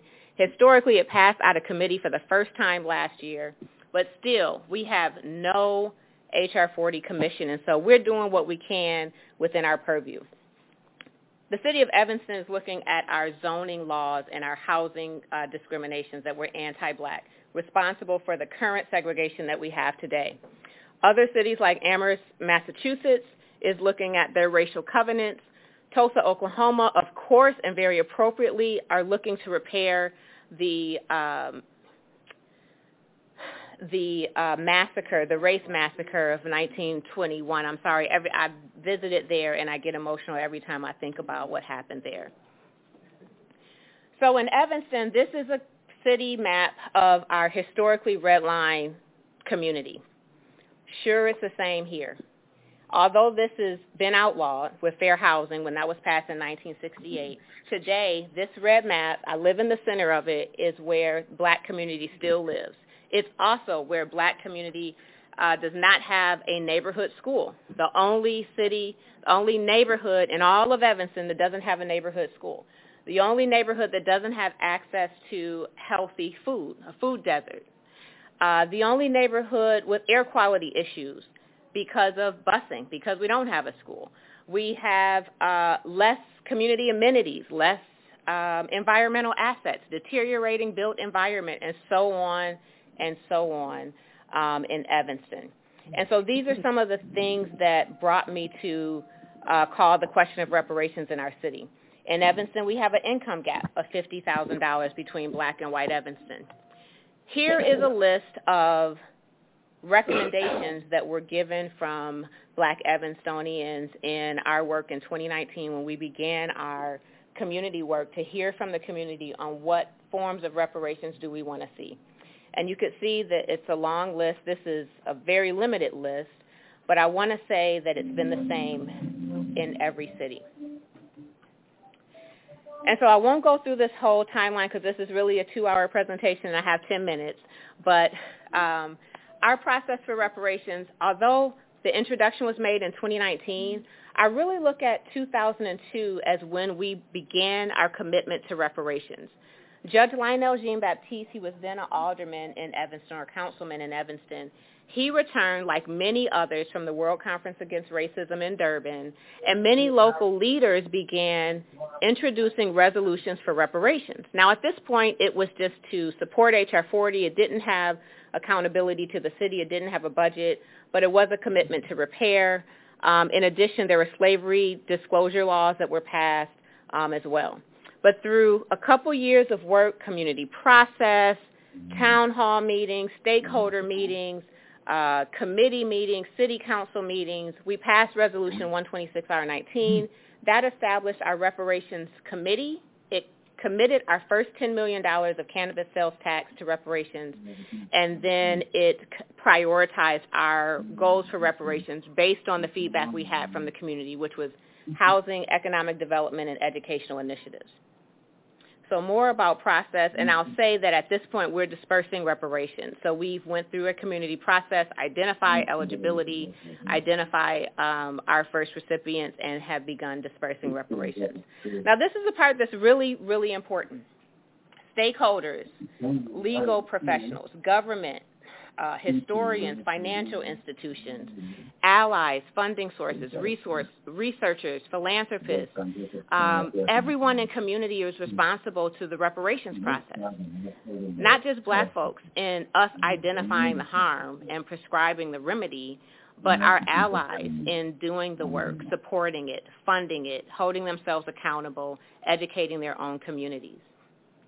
And so this map, you probably saw it yesterday when the Redress Network presented, but I love to share it because it shows how so many cities, including San Francisco, are beginning to take their steps towards reparations. And here it shows how reparations is being categorized. And so lastly, I just want to say that what we're doing, San Francisco, Evanston, Detroit, Michigan, Amherst, Massachusetts, is having global reach. And so although we're here right now in San Francisco, communities across this world, including Europe and West Africa, which have been only in the last 60 days, know about the work that's happening here and holding their own governments accountable and being inspired about how we might be repaired as a global black community. And so my message really is that if we synchronize our local efforts, if we support one another, if we add on to best practices from city to city, we will get to global repair for black folks. And so with that, I just want to introduce my colleagues. I don't know, raise your hand, which is coming first, and I'll introduce you. Actually, you want to open up questions for you first? Oh, okay. Oh. Okay. Okay. So I just kind of breezed through that to make sure we had space for everyone, and I would be happy to answer any questions. Yes. I just had a question about the term stakeholder, and is that a fixed definition, or is it in any way fixed? I consider it fixed, and, my colleagues will respond to it, but it is one that has been without debate in the movement for reparations. Stakeholders being those that are directly harmed or harmed through lineage. So although I wasn't in Evanston during our period of harm, which is 1919 to 1969 is when we had anti-black laws, I'm a stakeholder because I'm a direct descendant of 6 generations of my family that lived in Evanston. And so it's not a term that there's a lot of things we debate in the movement. That's not been one of them. I want to be clear about why I'm asking this moment. I'm a homeowner in Oakland, but I feel like I'm a stakeholder in San Francisco. So I'm like, it's just rolling right down the hill. Let me just get over here first before what's happening over here. Yeah. But so that there was more of like, yeah. Not about how you define it, but the whole. In the room when you said raise your hand if you're a stakeholder, I wanted to raise my hand. Everybody black is a stakeholder. Yeah. So, you may not share a zip code as, my brother here, but you're fighting for the same cause and you've had the same harm. So you may not be eligible for reparations here in San Francisco, but you are eligible for reparations. So. Yes, you should. Yes, you should. Yes.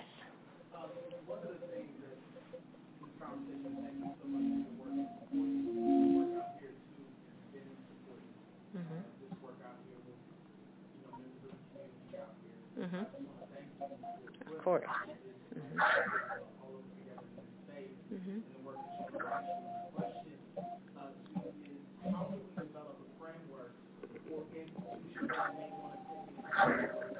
On how they can identify harm and identify reparations for harm they've done. What if there's a business or a corporation? We know this is more focused on institutions and government, but what models can we use to identify harm?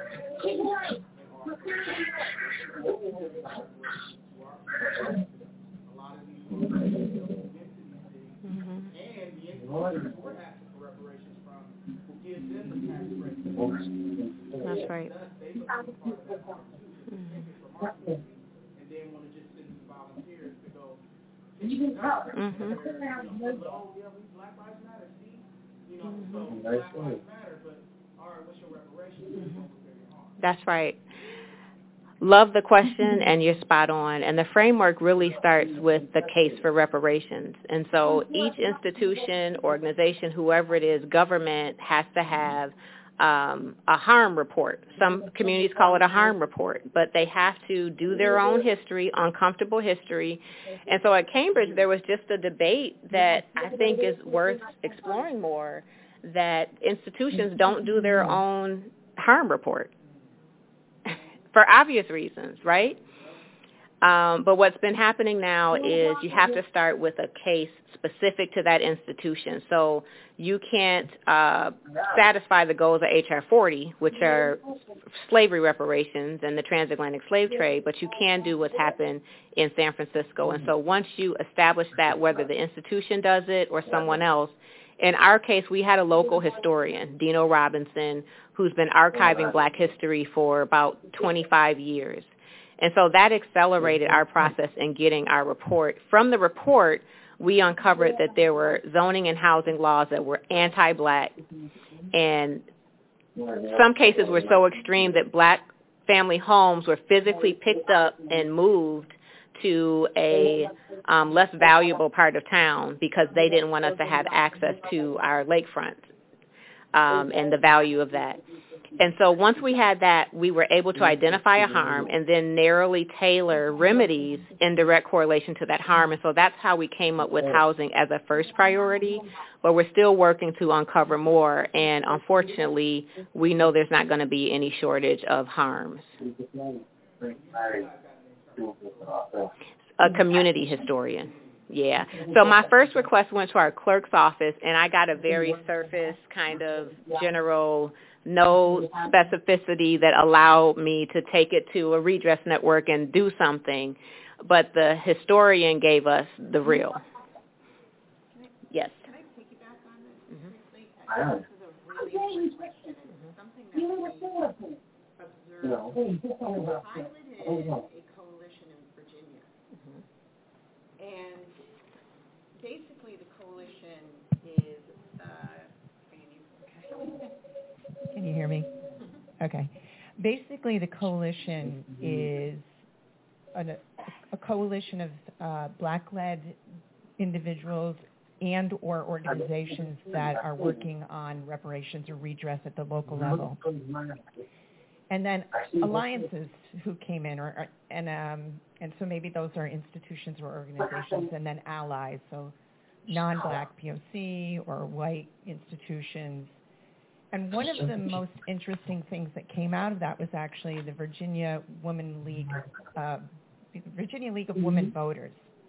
And so I'm going to just raise this case up because I think it's really interesting. So the first thing they did is they examined their own history of discrimination and harm.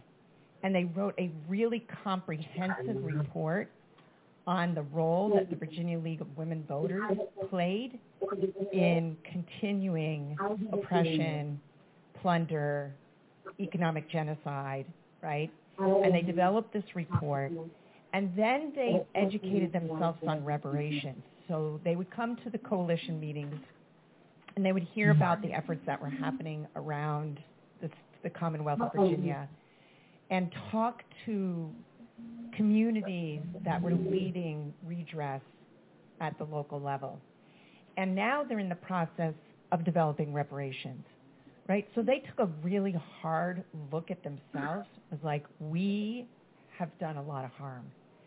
And not only have we acknowledged that, but we've now put it into publication that we are responsible and we have accountability, and then educate themselves on reparations and specifically are responding to the Black-led efforts so that the reparations are being led by the Black-led organizations in the ways in which they'll input either money or resources or whatever they have.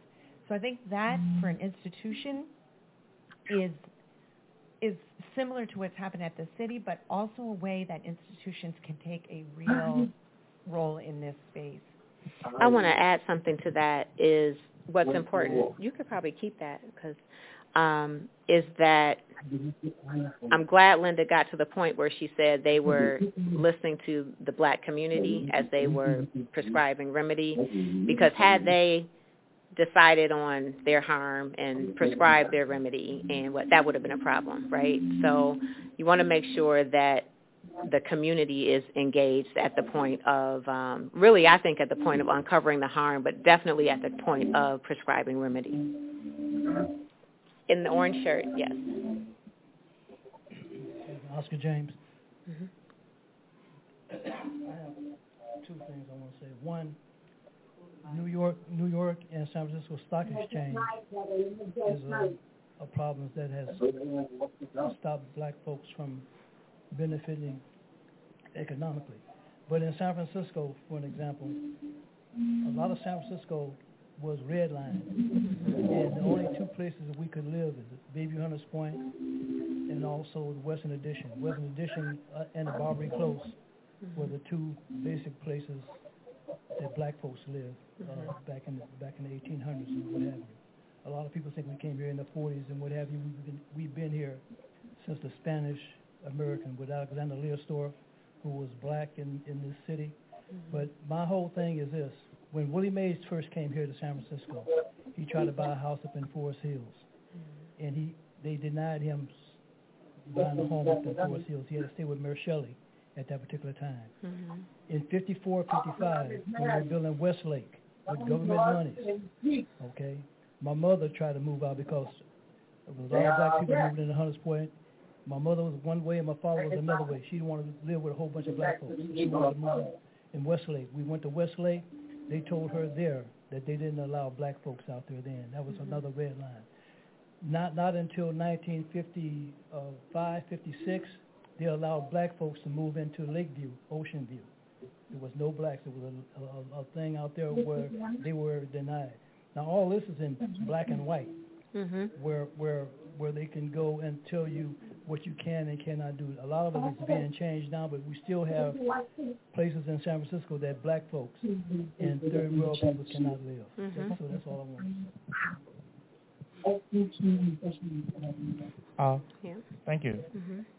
Hello, my name is Hatim, and my question is about in a world where we do get reparations, how do we ensure that that's not it, that we're not forgotten, the fact that how I feel like Native Americans are forgotten after they got reparations, and how like people would like to say that racism was over when Obama got elected, like, oh, we got reparations, oh, y'all got no more problems now, you good, we can ignore you now. So how do we build that narrative or ensure that reality, you know, it doesn't go that line, that road where as soon as we get reparations, that's not the end all. That was time. That's not the end all be all of of our strife and our struggle. We make sure that we get reparations, but if we see some problems, we still going after them. That's and right. We've seen. That's right. So two things. One, that was really scary because I never heard a plane that close. I didn't know if that's the norm around. Okay. Okay. Okay, perfect. Right. Right. And then to the point that, brother, did you say Oscar? Yeah. And keeping our history, whether it's through oral history or, black history, museums and archives and things, we have to keep that alive. And then I think we have to maintain our hope. I know one of the speakers earlier talked about hope. I think it was Dr. K maybe. And so once we get a milestone, we have to know we build on that milestone and that we have to continue. So like in Evanston, that milestone is fine, but we have to continue building and building and building. And so I think that part is on us, that we don't allow institutions to feel like they have accomplished something by sometimes apologies and resolutions without impact. So I think that part is on us to stay organized and united amongst ourselves. That's one thing we could all do better is be united within our own communities so that we can keep the demand for reparations alive. I think here first before we go, you had a question? Oh, there was, okay. Yes, here, yes. Mm-hmm.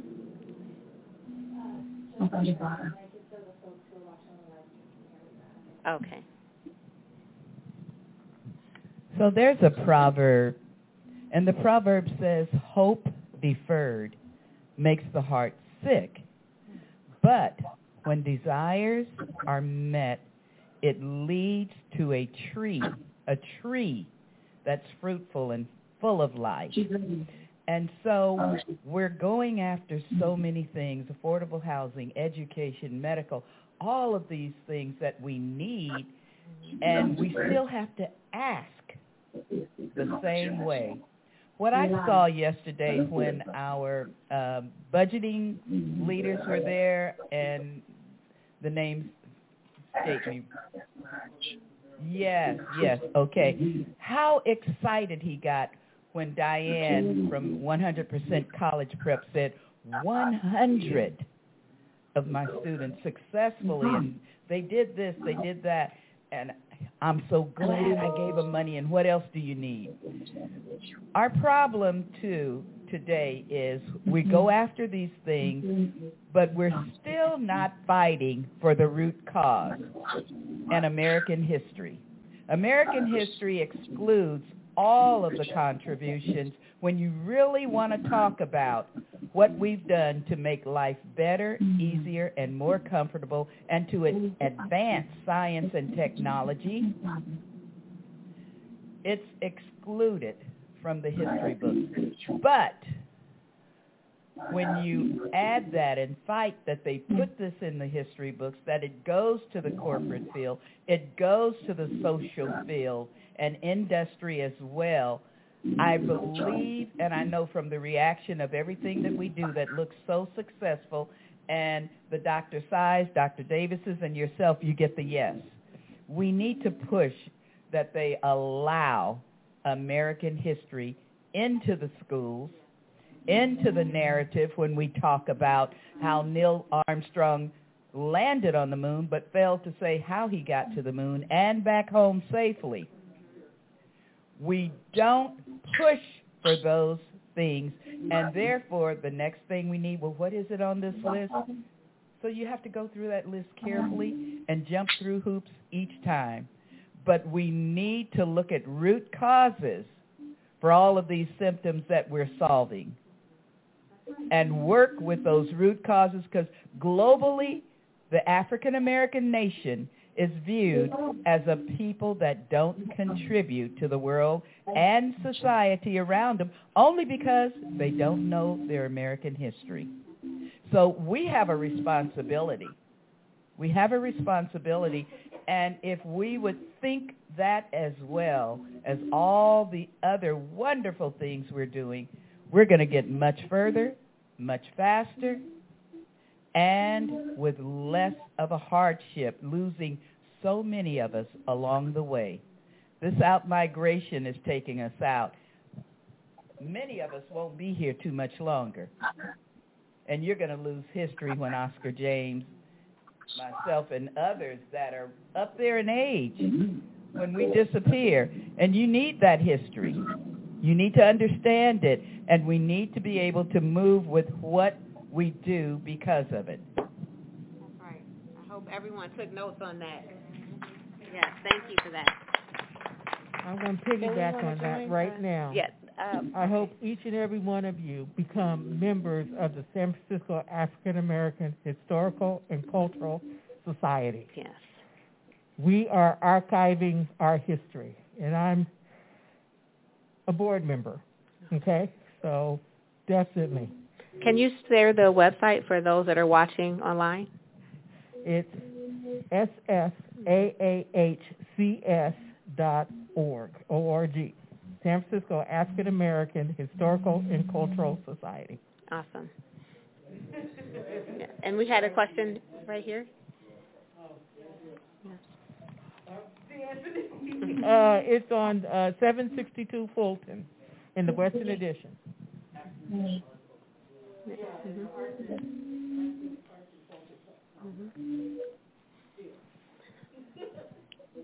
Thank you very much.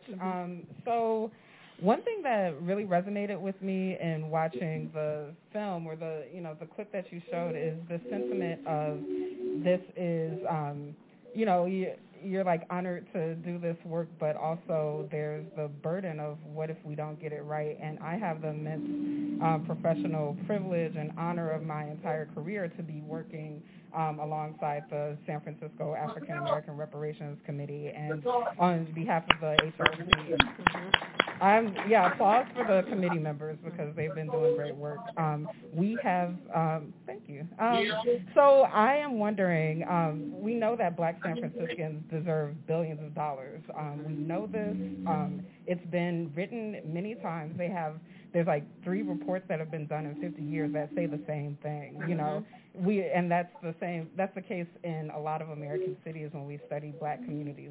We know what we owe. We've said it many times, and we haven't kept the promise. And so what I'm wondering is, how do we, there's this question of political will, and how do we, that is sort of the elephant in the room that, even though we create these documents that have these recommendations, the next step after that is to push through political will and make it actually happen. And I do have those concerns, like, you maybe can hear it in my voice, like I want this to succeed beyond our wildest dreams, but the reality is that the political will sometimes ebbs and flows. And so I was wondering if you could speak to that and how to really push through to get what we deserve and what we're owed, or what, Black San Francisco is owed, without selling us short or having this, having someone say, give us something less than we deserve and say, okay, well, reparations is done. Let's move on to the next thing. So, I'm just wondering if you have any thoughts on that. I do. Do you want to answer it? So the point when I said, what if we get it right, a lot of the filming for this happened in 2019 and 2020, and we grow every day. And one of my mentors has helped me understand that, this is our leg of the race. We are building on the work of the elders and our ancestors that have been doing the work. So any steps that we make is good. So I don't want anyone else to use that as an example to beat yourself up or feel like you've not contributed enough.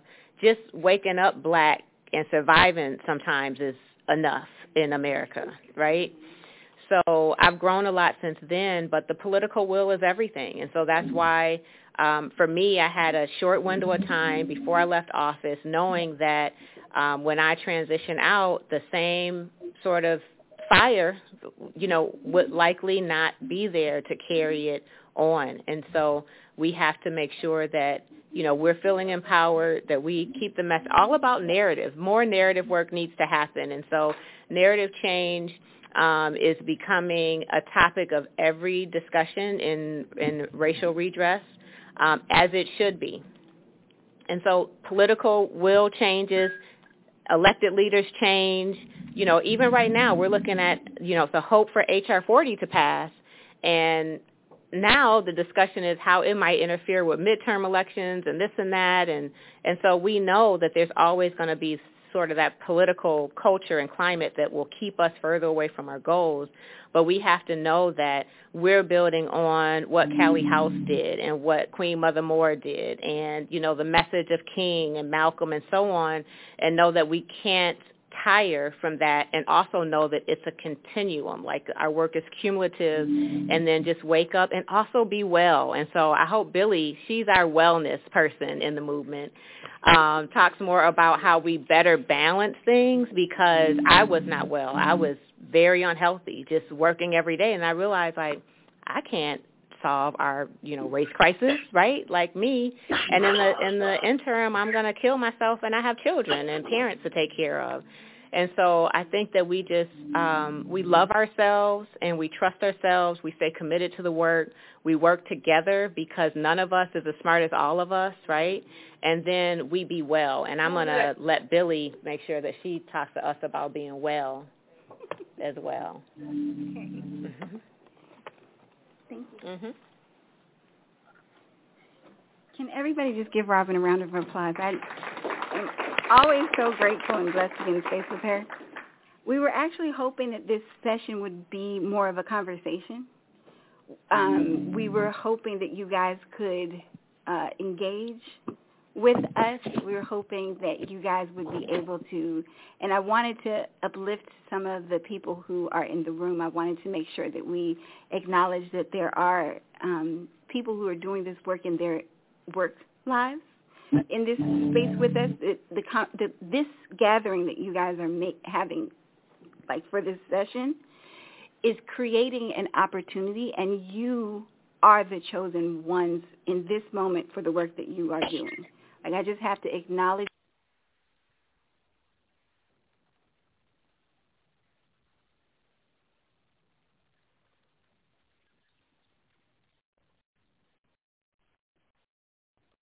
Hey guys, it is Ryan. I'm not sure if you know this about me, but I'm a bit of a fun fanatic when I can. I like to work, but I like fun too. It's a thing. And now the truth is out there. I can tell you about my favorite place to have fun. Chumba Casino. They have hundreds of social casino style games to choose from with new games released each week. You can play for free anytime, anywhere. And each day brings a new chance to collect daily bonuses. So join me in the fun. Sign up now at ChumbaCasino.com. No purchase necessary. VGW Group. Void where prohibited by law. See terms and conditions. 18+.